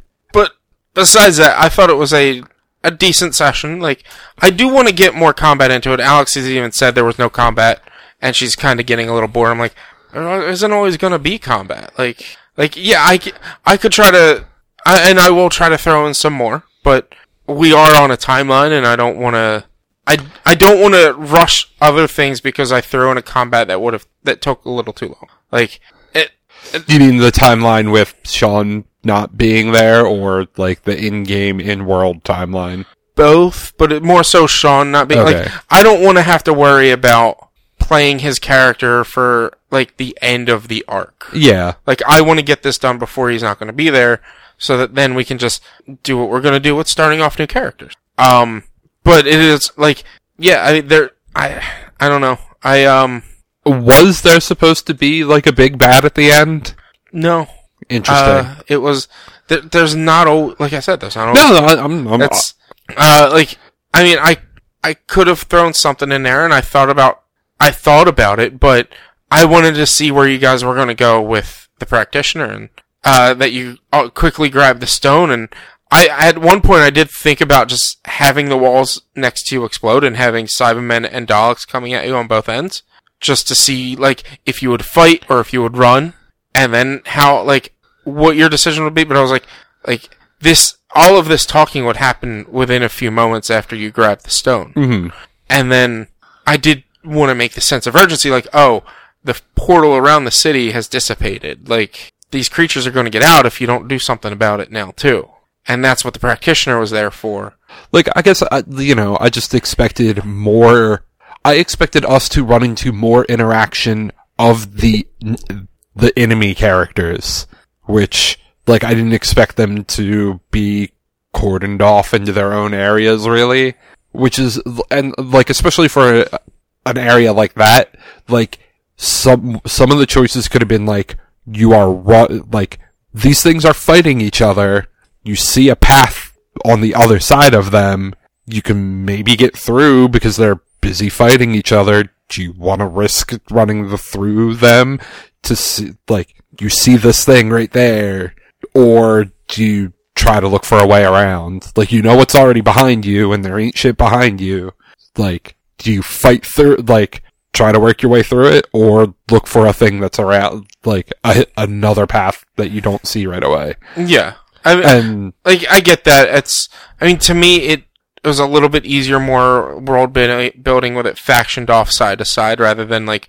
But I only say this because, like, as we were the session before, as we saw the thing from the outside, you built up the fact that they were actively fighting, and then we didn't interact with that really, you know? Yeah, and that was, the active fighting was, like, mostly in the middle with some laser shots going from side to side. More so like they were shooting at each other from each end, was what I was trying to build. I originally had it planned to where it was going to be split off into 3. And my original map design was going to actually make you cut through all 3 sections. But I didn't want to make it too linear and set in one way. I want to have it more open to where you guys make the decisions that you're going to make. It was, like I said a few times, it was just a general design flaw of, oh wait, maybe I should have moved the paths slightly and have the path that would have brought you to the right first and the path that would have brought you to the left second, because I knew after I finished drawing the map that you were going to have to go to the left to find the hidden path to make it to that. It's just, I'm still learning. It's just, like, game design. It's not easy. Yeah, no, it's not. And like, I mean, for these to come off as, like, here are suggestions for possible improvement, you do not have to take them, like, 100% to heart, and I don't want it to come off like I'm being a total dick about it. Like, I haven't DM'd. I don't think it's easy. Like I said, the world you've built with the storyline you've built has been very good. This is just like I was exhausted to begin with because I had to shit. Sounds like you're just being a big baby. Going up to that, but, like, and I don't know that I know I wasn't the only one that did not feel entirely engaged with that session. And, you know. Yeah. And, well, that was the other issues. Like I said, when I originally designed this campaign, I was designing dungeons and maps for specific people in mind for their references and their reference points. And I honestly didn't know that Erica wasn't into Doctor Who. I didn't really know. I didn't know that, like, it was only Alex. Like, initially, I can move beyond, like, knowing the references and whatever. Like, that's not a big deal to me. Like, I don't get, like, the D&D lore references a lot, but it's not something that stops me from enjoying it, you know? Yeah. I just mean, like, I thought, like, I was hoping that everyone would be slightly bit more engaged because of the references I was making, but since it was really like 1 or 2, me and Alex and maybe a little bit Brandon, like, no, not everyone was super engaged into it because it was like, oh, this isn't really something that they really are super excited about. And, like, I don't know. I was no less engaged because it was, like, I was not turned off because, oh, fuck, it's Doctor Who shit. I'm like, yeah, whatever. That's not what you said on Sunday. Yeah, no. What I said on Sunday was, man, fuck Doctor Who. This was super boring. No, you know, it's metal, big metal things, whatever. Like, it's abstracted enough to, like, not have been the thing that was why I did not seem as engaged, you know? Yeah. I mean, I would have been just as bored if that was all super duper wrestling references or whatever, you know? I mean, I appreciate the constructive criticism, and I'm always looking for it. Like, if there's any and I like, before we played, I had a state of the game address cob, and it was essentially like, oh, by the way, this campaign I'm hoping to have done before July. and we might create new characters after this. But also, pretty much give me tips if I'm doing things that you like, or I'm not doing things that you'd rather be doing. Like, give me hints as to what you like, because I'm building this campaign based off of the general ideas of what I would want in a campaign. But if you want more of one thing or less of another thing, please tell me, so I can make sure everyone's having fun. And like I said, it does not have to be combat. It needs, I would like more, less obvious options. You know? Yeah, and like I said, I tried to make, I'll try with that. I tried to make it more obvious of like, hey, you could just go straight. There was one enemy there that could have shot at you if you wanted to go straight, and then you didn't know it was this way, you didn't know it this way. Pick your path. You just, I will stand strong by, you all rolled really fucking well at. Yeah. And you just happen to pick the right path. Sometimes, no matter how good we roll, unless we roll a 20, you should just kind of be like, fuck you, you're not breaking my thing. That's why, your options are fight this thing, or fucking climb this shit. Fucking, I don't care that you rolled a 19 on your perception check, on your stealth check. These things fucking heard you. I mean, I did also roll a few times where I'm like, alright, let's see, like, if I can get them to actually see you, and let's get some more excitement going. Like, I can tell when things are running a little dry, and, alright. Like, I was trying to push the excitement, and, like, maybe make it feel a little bit more battly, and I did have a bunch of other enemies planned in different paths. It's just, you guys went the right way. Like, it won't always happen, and I'm never gonna give you that advantage I gave you the previous session. But I'm trying to develop some sort of fun thing for the Mind Gem, because that one and the Reality Gem are gonna be the two hardest things for me to figure out, because they're the last two. But it's also like, I have no idea what to do with the Reality Gem. Yeah, they're also like the most abstract things. Like the Mind Gem, I know what I'm gonna do for the basic area, but I don't know what I'm gonna do for how you're going to get it. The Reality Gem, I have no fucking idea what I'm gonna do. That's just like up in the air. I have a few things in mind, but I just really don't know quite yet. But yeah, that's really as much D&D as we can talk. Well, so I was letting you guys finish up those last sentences. Good news, nothing's on fire. Problem is under control. Okay. So, I was only keeping going because I didn't know what was happening, and we should keep stretching. Server alerted down, but it wasn't actually down. Oh, so, but yeah, so D&D out of the way. We're gonna move on to Nintendo Direct. Yeah. Alright, let's do it. So, there was a Nintendo Direct yesterday. There was. I watched it. Oh my goodness! How many Switches did you buy? None yet. You're a failure. Fucking tell me what this new Switch is, and if I probably not one. Need the new one, or if I can just get away with the cheaper old one that they're... The cheaper old one will be fine. You'll be fine with the cheaper old one. Well, I want the old one to actually become cheaper. No, the new one's just going to be more expensive. So the new one's going to be $400? Yeah. Fuck. Alright, I'm out. But yeah, they threw a ton of games at us. Yeah, it was it was just over a 30-minute Direct. Yeah, 37 to be exact, I think. It was 36 and change. Okay. To be exact. To be exacter. To be you know what? Exact. I thought it was 37, okay? It was like 45 because I had kept having to the Giant Bomb video was like 48 minutes long. So yeah, but I'm sure they chatted after it for a while. And at the end, yeah. We're not going to talk about every single game.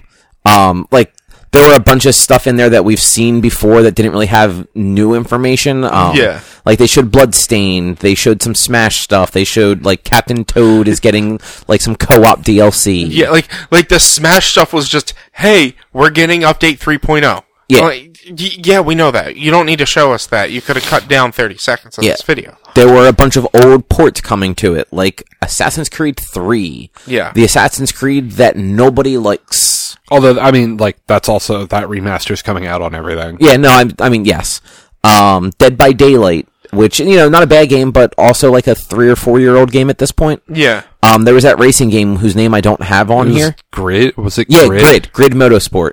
Is a 2014 game that released on PS4 or PS3 and Xbox 360. Which looks really bad. Yeah, it looks awful.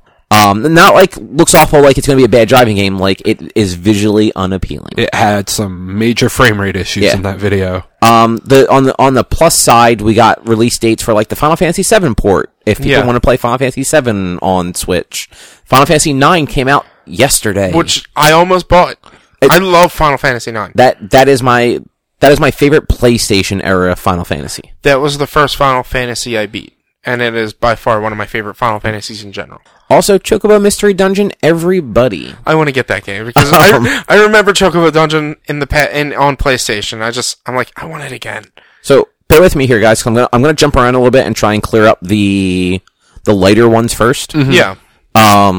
So Starlink, which you and I both purchased, Rich. Yes. For way less than it retails for. Which kind of makes sense now as to why it was on sale. Yeah.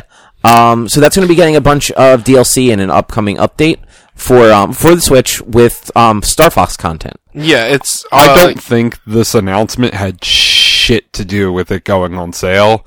I think this the sale was, fuck, we've been sitting on these. Get these the fuck too. Out. Especially, like, the sales at the retail stores. Like, that was them getting rid of this shit. And then Amazon was just them price matching. Yeah. Well, price gouging. Or not gouging. Yeah. They were undercutting. Undercutting is the word I was looking for. Yeah. So it's going to be Wolf, and, like, his crew are going to be, like, the antagonists of this DLC. And the rest of Fox's crew is going to be available as, like, playable characters. Yeah. Ubisoft making a Star Fox game. Basically, yeah. And it can't be worse than the last few. It's going to be a free spring DLC, too. It's like... Yeah, you don't have to pay for it. There will be paid DLC as well, but this Star Fox content is free. Yeah, you don't have to go buy new spaceships and minifigures for it. It sounds like. Yeah, like that's one of the things about the game that is highly like regarded as you do not have to go out and buy all the toys to have everything. I think you kind of just have it, and you can just alter your ship as you feel fit. Yeah. There are now demos up for Yoshi's Crafty World and Daemon X Machina. Yeah. We'll talk about more about those next week when Rich and I both have a chance to like sit down and play a little bit of them. Yeah, I played Daemon X Machina for like 45 minutes, and I can't really get an opinion on it yet. I downloaded that and Yoshi, but have not had a chance to try either yet. Yeah. Hellblade: Senua's Sacrifice is coming to the Switch. It is one of the most critically acclaimed games of 2017. Yeah, that looks fantastic. Especially for its story. I don't know if I want to play it on Switch. Probably not. That game, like, that was a very pretty game, and everything I've ever seen for it, it seems like it has a lot going on at any given time, and I would just worry about the Switch being able to keep up with that. Yeah. Yeah. But still, like, if that is the option that you have to play that game, probably worth doing it. Yeah. Dragon Quest 11. Well, the Dragon Quest Builders 2 is coming to the Switch, which we've known. So is Dragon Quest 11. The reason that we're bringing it up, though, you're going to be able, and I believe this is only in the Switch version. You can switch between playing it in the modern, like 3D pretty anime graphics, or 16-bit styled fucking Dragon Quest.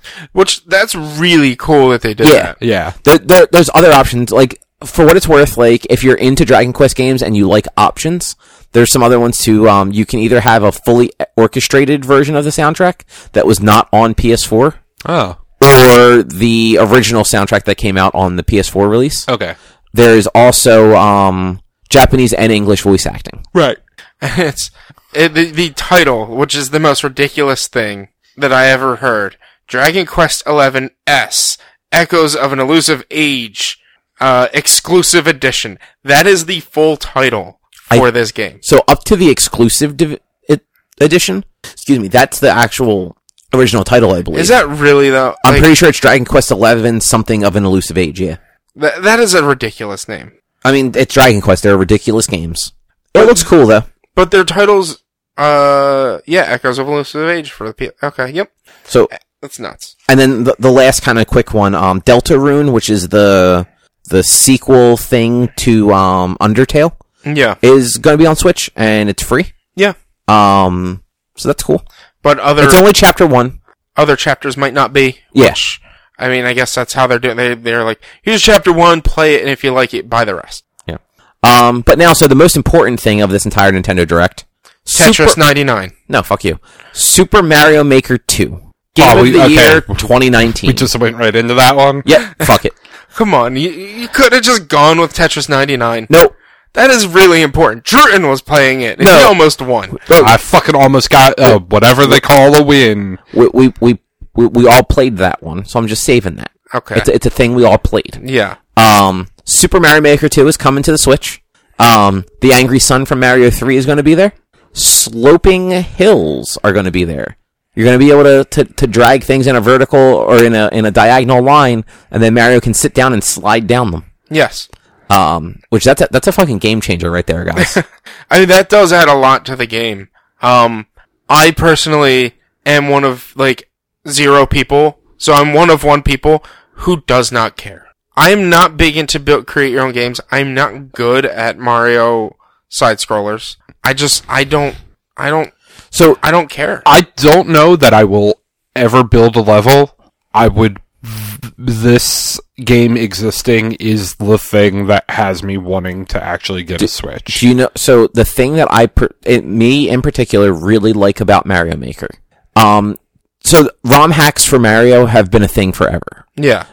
People make these just bullshit fucking courses that you literally have to be an expert and spend hundreds and hundreds of hours just to even have a hope of starting. Yeah. Like these ones where you literally have to figure out a way to literally juggle shells. Throw a shell, catch a shell, and keep bouncing off of it just to make your way through the level. Yeah.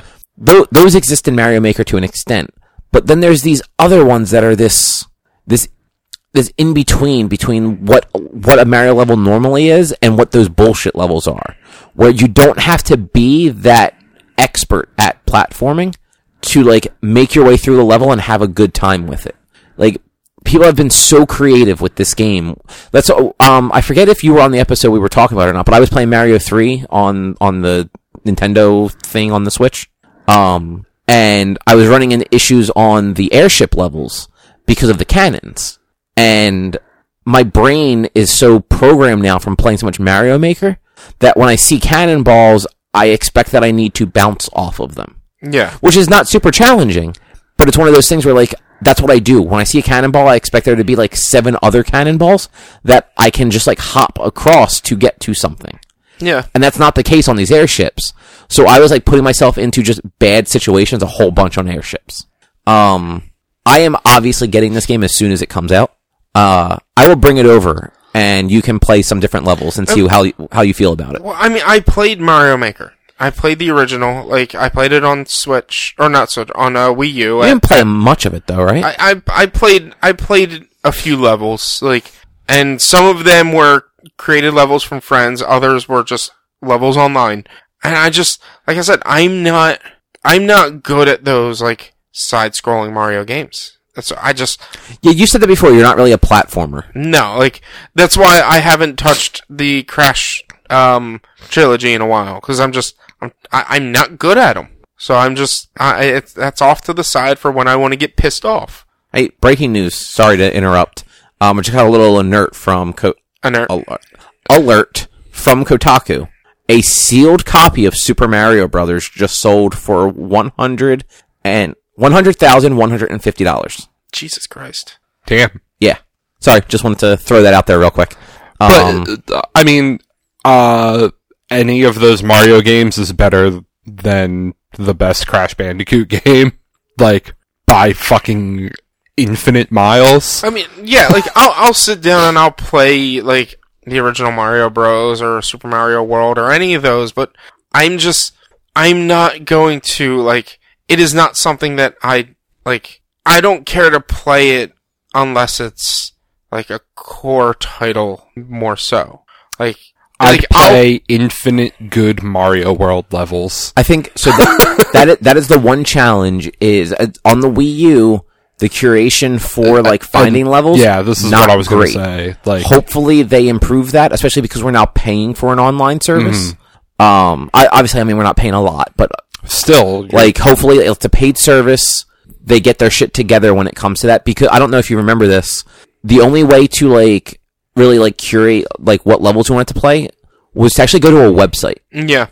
You had to go to a website, find the key code for it or whatever, type it in, and then you maybe only had access to it for a few days or something like that. Yeah, it just wasn't great, but, like, when you found the good levels, you normally, like, favorited, like, the creator.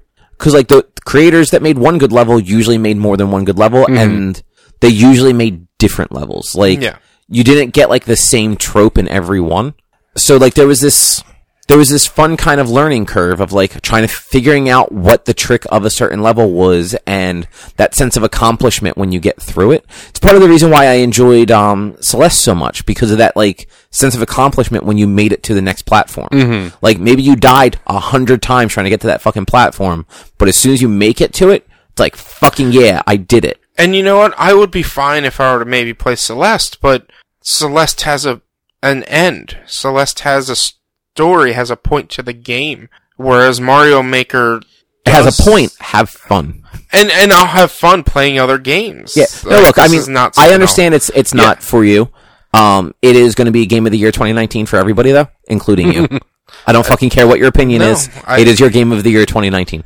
Right now, I think, and I don't have a Game of the Year right now because I have not bought anything new yet this year. I don't think so. I will also say, as far as Mario Maker is concerned, it is also probably one of my favorite, like, web presence games. Like, I think I had more fun watching other people interacting with that content than I've had with any other game on the internet. Oh, I will watch people play, like, the most ridiculous levels, and I'll watch, like, their completion runs. I'll be like, this is fucking insane, but I'm not gonna worry about. Just to give you, like, an idea. You've heard you and I talk about, like, Giant Bomb made a bunch of levels. Yeah. And one of their former employees who now writes for Waypoint, Patrick Klepek, was playing them. And, like, he was slowly spiraling into, like, a pit of despair that there was no crawling out of. Like, the levels that Giant Bomb made were, like, made specifically to fuck with him. At a certain point. Like, the first couple, no. But then, like, once he started doing them and beating them, it transitioned into this competition of one guy trying to make a level to break him. And that was fun. But, like, Patrick also did, because at the time he was working for Kotaku and had, like, time to kind of do his own thing, he was every morning doing a Twitch stream that he was calling it Mario Maker Mornings. And he was, you know, if there was a new Giant Bomb level, he was playing that. Otherwise, you know, he was taking suggestions from chat, or he was playing, like, levels from creators that he had played previous levels from and stuff like that. Yeah. And I found some really great levels through that, like, through seeing him play them. And just, like, it was always fun to watch this because he was determined enough that even the most challenging level, as long as it wasn't total bullshit, he would persevere through it. Yeah. Like, and I enjoyed that so much that, like, I don't know, a year ago maybe, he was trying to start a Waypoint stream on their Twitch channel and accidentally started his own accounts. Like, it auto-logged him into his personal, and he just started up the stream not paying attention. And I got an alert that Patrick was playing Super Mario Maker from Twitch. And I immediately fucking opened a Twitch app. And then, like, 5 minutes later, I saw a tweet from him like, sorry guys, that was a fucking mistake. And then even like during the holidays, Giant Bomb made another level. Like, they decided to play it during their holiday stuff, and he was going to play that level on a stream, but ended up not being able to. Yeah, and, like, I was bummed out by that. But, like, I think it seems like Drew is too. Like, I'm just super excited for this game. Yeah, and that's great. I'm not judging you. No, you don't have to play it. Like I said, I'm one of probably one people that does not care. I am concerned about how the creation is going to work. The first one relied very heavily on you using the gamepad with the touchscreen and everything to do stuff. It looks like maybe they've incorporated like a weapons wheel, basically, for lack of a better term, for the objects. Yeah. That, like, maybe between the dual analog sticks and maybe like a holding combination, they might have made it functional in, like, docked mode. Yeah. Like, where you don't need the touchscreen. We'll have to wait and see if they shed more light on that, or if we just don't know till the game comes out. But it's due out this summer, so we don't have to wait that long. Yeah. What is next on here? Super Mario. Oninaki. I forget how to pronounce that one. Oninaki. Oninaki is what it looks like. Yeah. So it's a Square Enix game. It's from the team that did I Am Setsuna.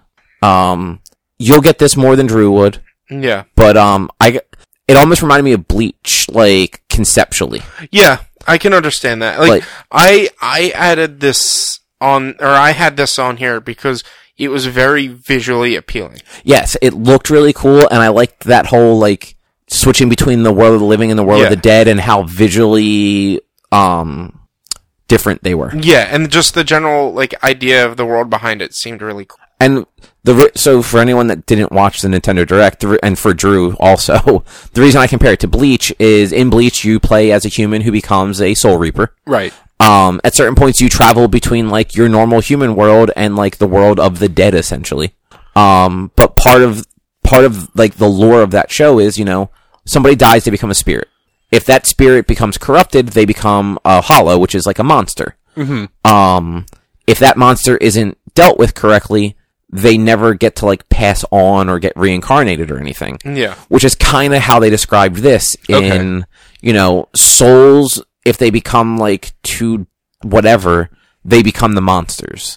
Yeah. If that happens and the monsters aren't dealt with, those monsters can never become reincarnated. And the cycle of the game is like apparently... If they become lost, they can't be reincarnated and come back. Interesting. And I guess the game involves like reincarnation and stuff as like a big theme through it. I'll have to go back and rewatch that. It looked cool. Of the souls that you like kill or whatever, you then get them and they give you different abilities. And like every soul has like different skills and stuff to it. Okay. So it's like Bleach and Pokemon had a baby. Yeah, like it looked more like an action-y RPG sort of thing. But like very visually appealing and just conceptually like it seems like it could be really cool. Yeah, since I was watching at work, I definitely tuned out during that game. Yeah, so. I mean like if it wasn't like a game that you'd like recognize the name of, like I can totally understand. But that's due out summer like this year too. So next up is Fire Emblem. Fire Emblem 3 Houses, which Richie fucking sucks and doesn't think this looks good anymore. No. That's what your note says. I said that the video they gave us made me less interested in the game. Because they just overly explained the entire first half of the game, essentially. So, this is why I asked you on Messenger earlier when we were going back and forth about this, if you'd played any recent Fire Emblem games. Yeah, I haven't played since like the GBA or DS. So... at least the last 2, Awakening and like Birthright Conquest, like that trilogy one. Yeah. It was very much a game where the first like third of it, the story did not matter at all because it takes such a fucking crazy turn right after that. So the way I'm looking at it is the game is giving, like that video gave us the setup of here's the world you're in, here's kind of what you're doing early on. But I have a feeling like soon after kind of all the stuff they showed us, the story is going to do something fucking weird. Like, all of these children, their children's children are going to come from the past somehow. Yeah, I mean... Like, not from the future, they're going to come from the past. No, like, I get what you're saying, but, like, it gave you, like, you play as the prince or princess of this king, that you become the teacher at this Hogwarts-esque school. You're a mercenary. You're a fucking professor at Hogwarts. There's only 3 fucking, there's 3 houses. They are, I believe they're yellow, blue, and red. Yellow, green, and red. And they go, but it's the fact that they go into such detail about these things that you're going to learn when you're playing the game that they didn't have to go into. It was a little painfully long. The video was too long. They could have cut it down by half. I agree. Like, they could have said Fire Emblem coming out June 2019. Move on. Yeah. So I'll say I agree it was longer than it needed to be. And that I don't think they gave us too much information because of the way those stories end up evolving so quickly. But what if this one doesn't? Yeah, like what if I mean, look, that's entirely possible. I'm still down to play as a fucking Hogwarts professor though. So I mean, it's got a neat concept, and I do enjoy tactical RPGs like this, that I do want to get back into these games. Marth is one of my favorite characters in Smash. It looks good, too. It does look good, but just the video, they didn't have to have it this long when they were doing such a major info dump of all these other games. Look, I don't know if you remember, but about 9 months ago, they spent 47 minutes telling us about Smash Brothers. That's because it was 45 seconds per character. They also... There's 4,000 games. If you... 76. I think that's what it is. The year before that, I want to say it was. I think it was around E3 2017. They spent like 25 minutes on Xenoblade Chronicles 2.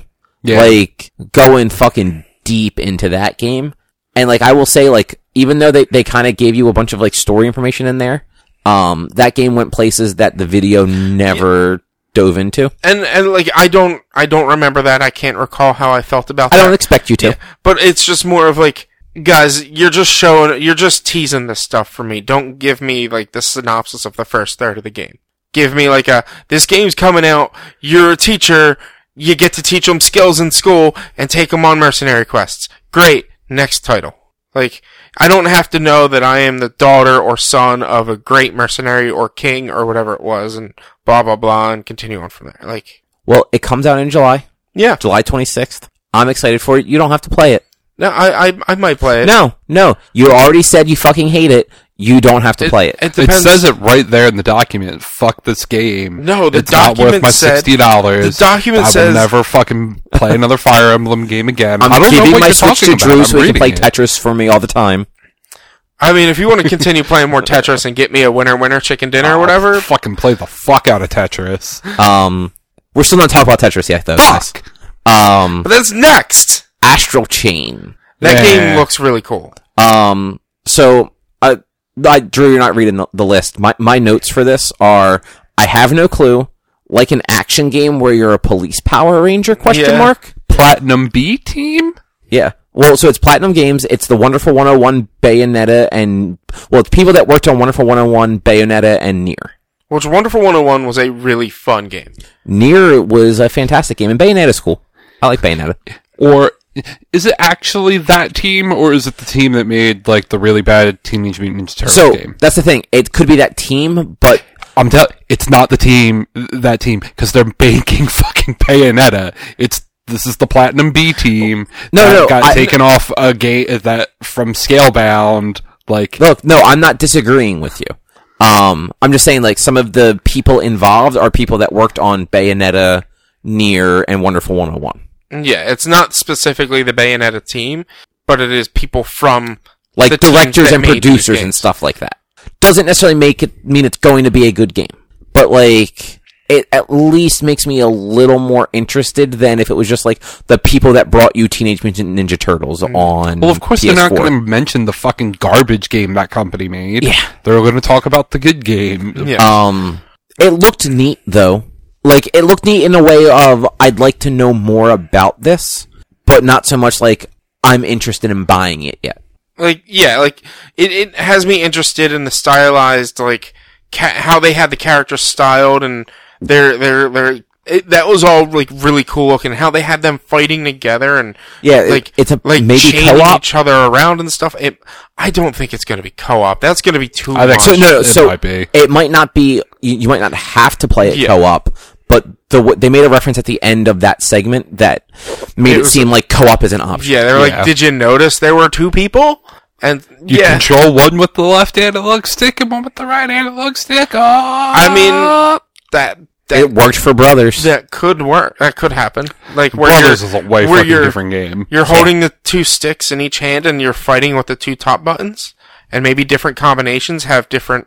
It's possible. Dude, You I just could like not rule I it just like out. the video opened up with the two people like in sync, like basically doing fucking Power Ranger moves to like summon their little fucking dual disc monster armband thing from Yu-Gi-Oh to then like shoot a projection out from there to then I think they're then wearing the armor, but maybe it's just like a hard like construct that they are like virtually controlling. And they were linked... I don't fucking know. It looked cool though. Yeah, it looked really cool. Like if that was a movie, I would totally watch that movie. Yeah. I like Zelda, guys. I think Zelda's cool. My two favorite Zeldas, Link to the Past, number one. Always Correct. number one. That is the correct choice. Link's Awakening is number two. Link's Awakening is very good. Link's Awakening was a Game Boy game from 1993. It was remade in 1998 for the Game Boy Color. Yeah. It added a little color dungeon where you could get a red or a blue tunic that helped in like water and fire, if I remember correctly. It's being remade again. But like remade. It looks really like neat. It's fucking adorable. Yeah. It looks like this weird cross between what they did with Pokemon Let's Go, like where they like that's kind of alright. Yeah, that where fucking... like it's not the same art style at all, but it reminds me of that where like you're taking this Game Boy game and making it something that just looks more modern, crossed with like the old Christmas like claymation specials like Rudolph and shit. Yeah, exactly. Yeah, that nails like, it Link pretty could, well into why I didn't like how it really looked. Link could 100% be fucking Snow Miser. Just saying. You give him a blue tunic, motherfucker is the Snow Miser. He's the fucking dentist elf. That's He's the the fuck he dentist. looks Oh like. shit, yeah, he's even wearing green. He's the dentist elf. He's Herbie. Herbie. Yeah, Herbie, that's his name. Fuck. Like, it was... Fuck, I didn't think of that. There, it was now I've made that game better? I don't know. It's still adorable. Yeah, I mean, I do. I also like the art style. I think it looks really cool. Yeah, and like, this is a game I maybe played a very small amount of, that I'm just like, I know a lot of people wanted this. This is great. I think that game was so cool because it was a Zelda game you could openly jump in at a time when like Zelda 2, I think you could jump in. Yeah. But like that was also a very different type of Zelda game. Side-scrolling platformer. I don't know if you guys remember last week I mentioned that there was like the rumors about like what might be announced and like I think it was actually on Messenger we were talking about it. We did on Messenger. Yeah. I forgot this was actually one of those rumors. One of the rumors was a new 2D Zelda game. Okay. To which nobody quite understood what that would be. But this is probably what it was because it's a remake of a 2D Zelda game because it was like that top down at the time. So like other than no Metroid Prime thing, like that whole rumor mill for this direct was kind of accurate from, Super Mario Maker 2, a Zelda game. Mm-hmm. They didn't mention Metroid fucking at all. No, I'm not surprised with the fact that they came out and said like we are not doing they're redoing Metroid Prime 4 from the ground up. I'm not surprised that they didn't say anything about it. Well, I mean, the rumor wasn't Metroid Prime 4, it was the Metroid Prime trilogy. Yeah. Which would have been cool, like that would have been, if they had something like that ready for like this year, where they could have been like, and in September, the Metroid Prime trilogy was coming. I don't... I see that. What was the latest announced game? There was one game that was August 30th. No, there's something, so that, Astral thing is in August, but there were a couple things that said fall. Yeah. And, actually, I thought everything in that was summer. No, Rune Factory 5, they simply just told us is in development. That was the most uncertain game they announced. Right, but 4 was the thing they were showing. Yeah, but that's from 2012. It's just a port over with a little extra content. I fully expect the Metroid Prime trilogy to be something they talk about at E3. Same. For holiday release. I disagree. I think that the Metroid Prime trilogy was supposed to be part of this Nintendo Direct. Up until a month ago when they told us that Metroid Prime 4 was restarting development. They are now going to hold it until they are closer to the release of Metroid Prime 4 as here's the trilogy, Metroid Prime 4 next year. So like if Metroid... I don't think so. If Prime 4 ends up coming out, let's say 2021, so 2 years from now. Next year we get the trilogy. Yeah, I would say we have to wait and see like how far into development might they be by E3 to figure out what they would do for Prime 4. Yeah, how far into Prime? Like they're not going to be far into Prime 4, and I feel like this is something that they know the people want. And they usually do. Besides Waluigi and Smash, they usually give the people what they want. That they'll be like, all right, to settle you for the next year and a half until the game comes out. Here's the trilogy. Like. I think they could it would be smarter business-wise to release it now than it would be to release it before the game comes out. That's possible. And like, look, yes, like business-wise, it probably is smarter to get it out now because it's another game for this year. They've got a pretty decent looking year. At least like in my opinion. Like I think these games here are pretty strong. and like Drew said, like, they're really not going to the end of the year. We don't know what the holiday looks like. Yeah. If they have at least one other strong title for the holiday, I don't think we see a Metroid trilogy this year. If they don't have anything strong for this holiday, then then that would make sense because... So, but what the fuck else do they have left? I mean, nothing. Like, they don't have any core character things left unless they did a Mario Galaxy 2 thing where, like, they fast-tracked Mario Odyssey 2, and they're just kind of using some of the existing assets to just get a sequel out right away. Unlikely. Like, I don't think that's the case, but, crazier things have happened. And that's... The Sega Saturn came out on the day it was announced in 1995. Like... I mean, like, the only other thing I can think is an actual Animal Crossing for the Switch, but... which is in development. Yeah, they said during the one Nintendo Direct that they were... that it was in development. That is not... I think it was actually E3 is one of the times they... When they announced What's Her Name as a Smash character, they also said... That is when. Yeah.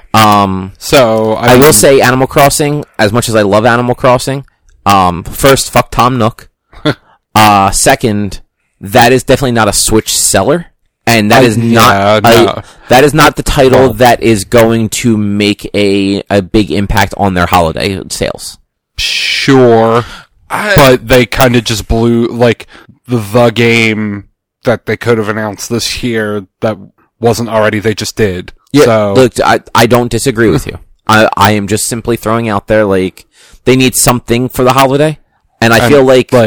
I mean, I think it was supposed to be Metroid Prime 4 this year. Probably. Realistically, so I think they'll swap it out with the trilogy and announce it at E3, but... So, guys, I have a scenario for you. We have an airplane. That airplane is flying over an island.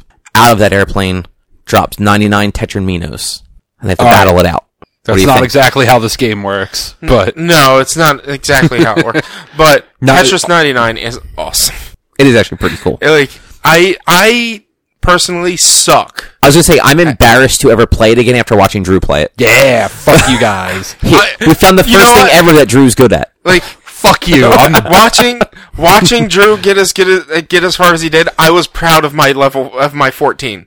I was very proud of my 14, seeing that his 4 was nuts. Yeah, like I feel like I understood what you were doing better than Richie did, because I don't think you realized you could infinite spin. No, I knew you could keep spinning when it touched. I was just like, this is just fucking bonkers, because it's just so fast. Like, in my head, I know when it gets fast like that, you just never stop spinning.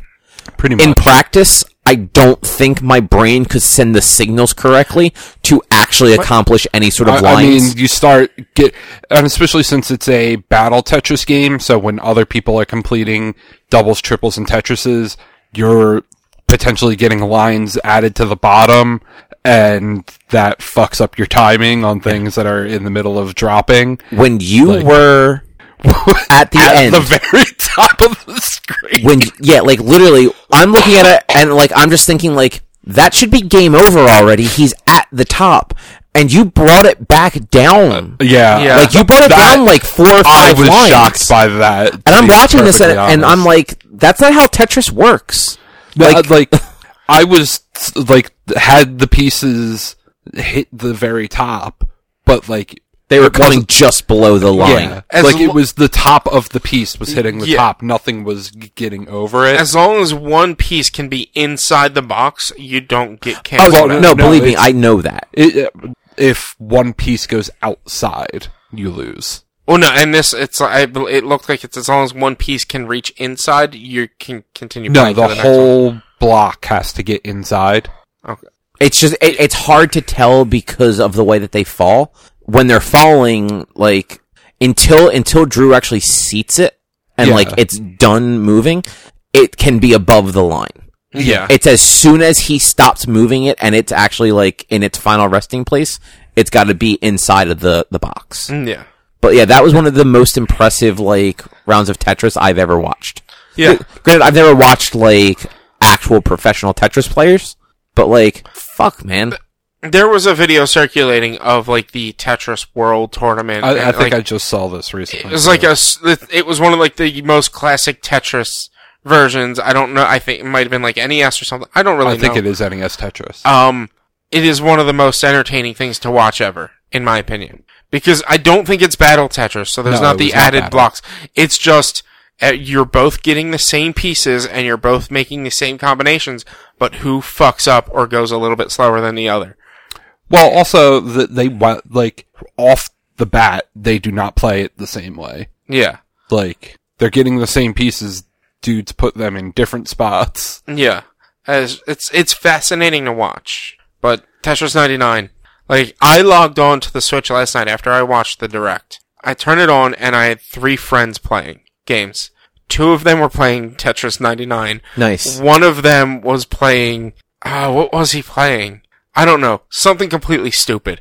I was like, really? Why isn't everybody playing Tetris 99 right now? It's fucking free. It is I'm considering it, even though they have the whole NES thing, this is their first, like, games for gold type thing, because it's only free to those who already have the Nintendo Online service. Out of curiosity, I did not look this up at all, so that's the first I'm really hearing of it.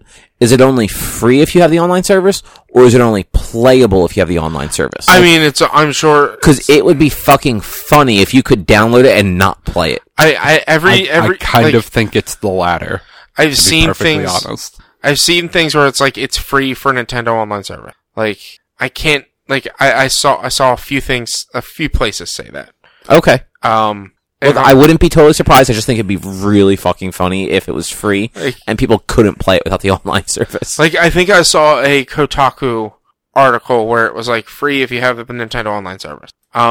Maybe the game comes out on other systems as well, but it's only free for Nintendo. Maybe that's a thing. I'm not sure. But this is just, it was really fun. And it's getting me more into playing Tetris. Yeah. Do you guys have any other things you want to say about Tetris or the Nintendo Direct? No. I think I'm about good. So, originally, I think we were going to talk about Apex Legends, but we're going pretty long. So, let's hold that for next week. Cause I know, Drew, you played more of that, right? Yeah, like Richie said, like, he jumped on and 3 people were all on this Battle Royale Tetris. I was on my PS4 last night and there were 7 people all playing Apex Legends. Yeah. So, let's talk about that next week. Sure.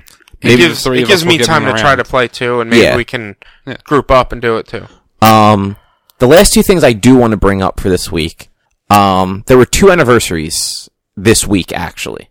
5 years ago, Twitch Plays Pokemon happened. Drew, you actually pointed this out to us. Yeah, I mean, I had just seen the headline and was like, holy fuck, that was 5 years? Like, that's insane that was already 5 years ago, but that was also a thing that really... It kind of changed Twitch. It's kind of the thing that got Twitch, like, uber popular. Yeah, It had the viewer counts that, like, that time Ninja streamed with Drake had. I don't know if it ever got... maybe it did. Obviously it didn't get that high, because that was the highest thing. But, it had the equivalent for its time of what Ninja and Drake streamed. Yeah. Like, I mean, like, the viewer count, it was the wrong term, but, like... It had sort of the cultural impact in that area of the internet. Yeah. Like, I remember before then, Twitch just wasn't... It was a thing that I had an app on my phone, and that was it. It was that thing that used to be Justin TV. And then it was, oh shit, like... And then it was Twitch. And then it just blew up because of Twitch Plays Pokemon. No, did you guys watch and/or participate at all? No. I don't know that I ever, no, I'm pretty sure I checked in on it at some point, but... It was pretty cool to see. It was also a little infuriating because you're watching, like the chat has the delay and, like, obviously, like, different people will see the chat at different times to an extent. So you'd have, like, these streams of, like, everybody hitting the same thing, but then just enough people, it's, like, telling it other buttons that, like, you would just watch the start menu open and close rapidly. Yeah. And I know at different times, depending on, like, the load they had in the chat, they would actually adjust, like, how long it took for, like, the inputs to, like, take effect and all, to try and, like, balance it out. But they were able to complete Pokemon Red. Yeah. Like, they got through, I don't know if I think they went all the way through the Mewtwo stuff. How many Pokemon were named Balls? None. They were never able to name them an actual name. It was mostly just like jumbles of letters, if I remember correctly. Okay. Because you literally had, thousands of people all typing letters at the same time. Oh, yeah, true. The one cool thing that they did, so that they continued on after the initial one, and they did like future generations. I think they got at least up to Diamond and Pearl, the DS generation. I know for a fact they got at least to Gen 3, Ruby and Sapphire. Okay. When they did Gen 2, though, the Johto ones, part of that game is you play through Johto, and then when you clear Johto, you can then go through Kanto, your original area, and once you clear that, you can go to this cave and actually fight the player from Red and Blue, who he's got his team's like all level like 85s, and it's like all the original 3 starters at their max evolution and a bunch of other powerful Pokemon. They hacked the ROM, for lack of a better term, and put the team from Twitch Plays Pokemon Red into it. That's cool. I think they adjusted the levels to be like at that like 65 or whatever, but the team and the names and all were that of... That's a cool touch. Yeah. But yeah, like 5 years ago that happened. Crazy. Hasn't really been anything like that since. And the other thing, 20 years ago this week, the second best PlayStation Final Fantasy released, Final Fantasy VIII. I'll agree with being second best. I don't count Tactics because it's not a numbered title. It's Tactics 8, 7, 9. You're fucking stupid. I would put Tactics at the top if I included it in like the 3 PlayStation ones. But no, it's 9, 8, 7. Reverse order. 9. 9 is not trash. I don't like 9. 9 is so good. But you like 7. I mean, I like 7 too. Like I don't think any of them are bad. Just order, I would put 9, 8, 7.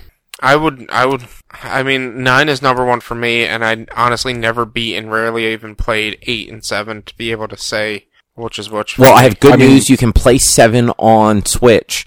Apparently Square hates 8, so you'll never see that again. Well, I mean, yeah.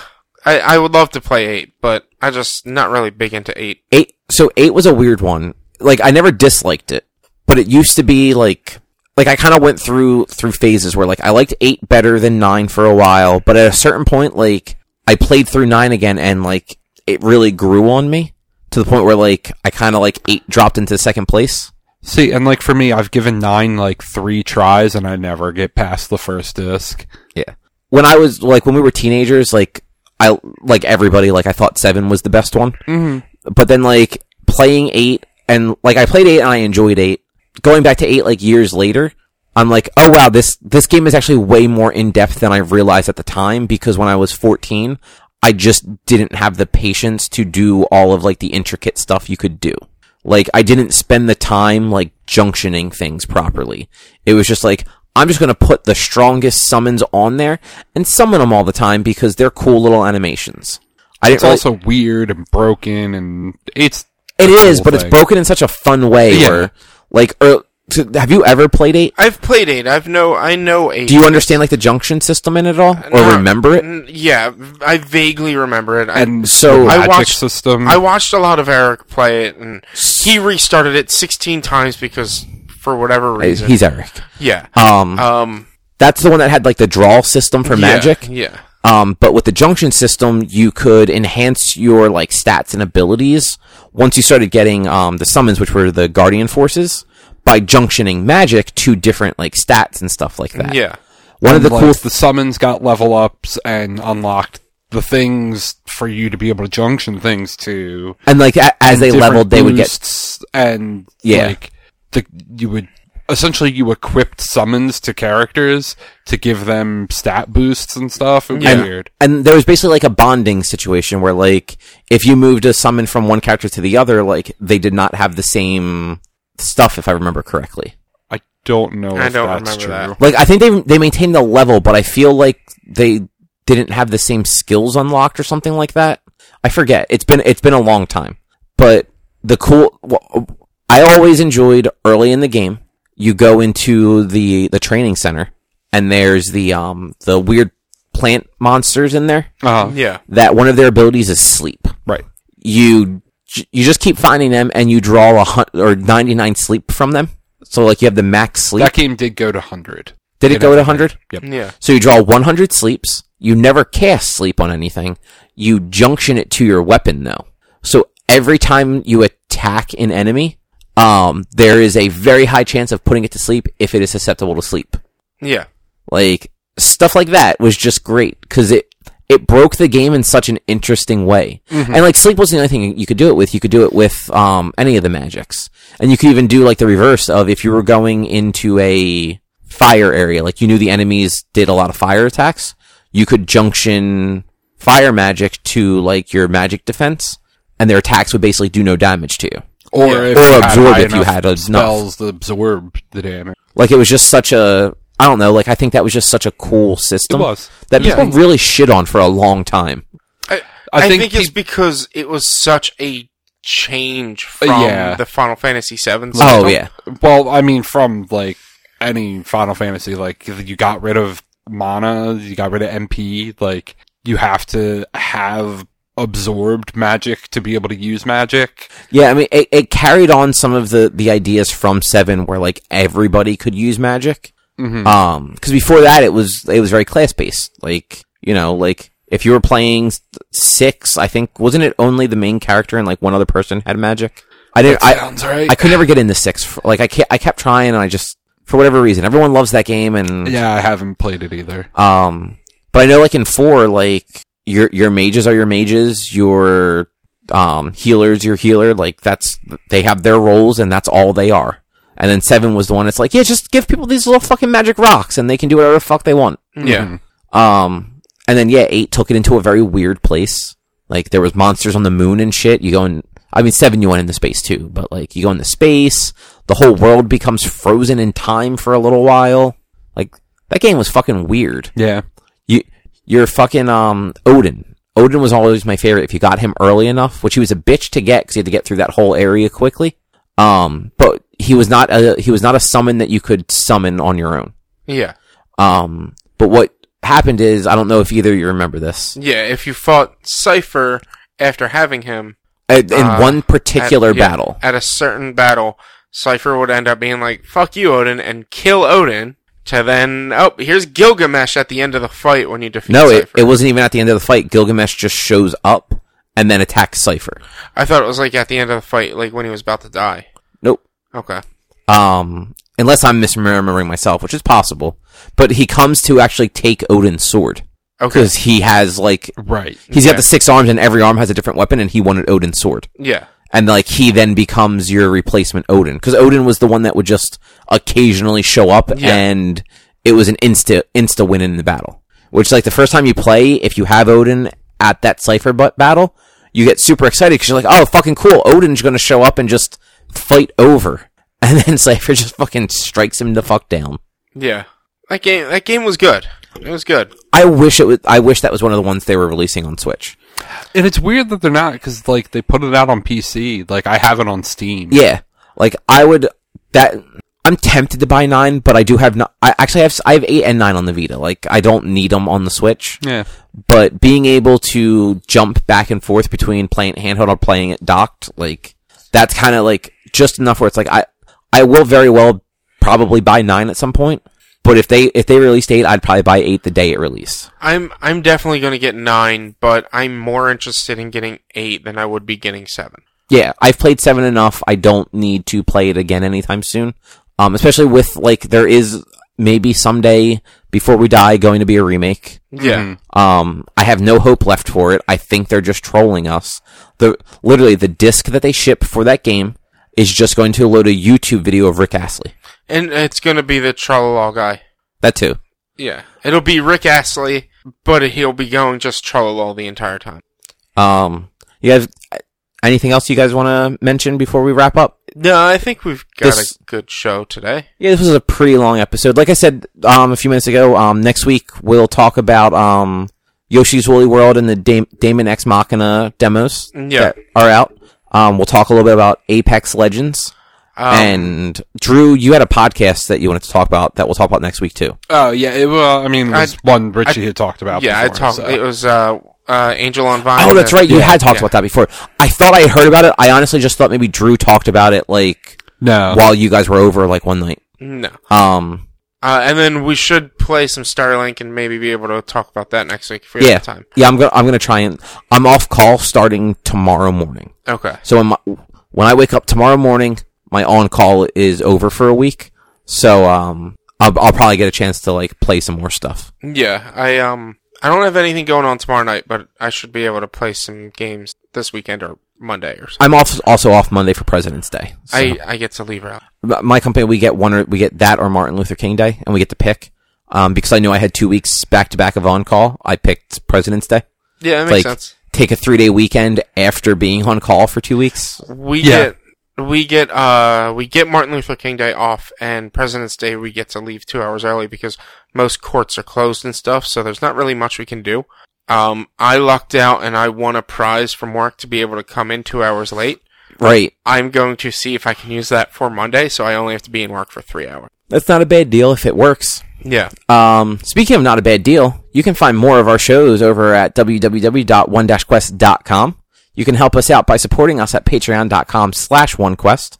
Our podcasts, like the one you're listening to right now, are available on your favorite platforms like iTunes, Stitcher, Google Podcasts, Spotify, TuneIn, and all the other ones, or just search us on your favorite platform. We have social media all over the place. We're facebook.com/onequestonline, at @1_quest on Twitter and Instagram. YouTube is youtube.com/onequestvideo. And like I said at the top of the show, you can send us your questions, comments, just about anything to social@one-quest.com. Yep. And I guess that's the show, guys. It's a long one, but there's a lot with the Nintendo Direct and everything. Yeah. And I got the alert, so you guys kind of rambled on for D&D for a little bit longer than we meant, but you know, it happens. But yeah, we'll be back next week with more stuff. We'll probably continue to tweak and refine how our new format's going to work. But yeah, that'll do it. See you. Bye. Bye.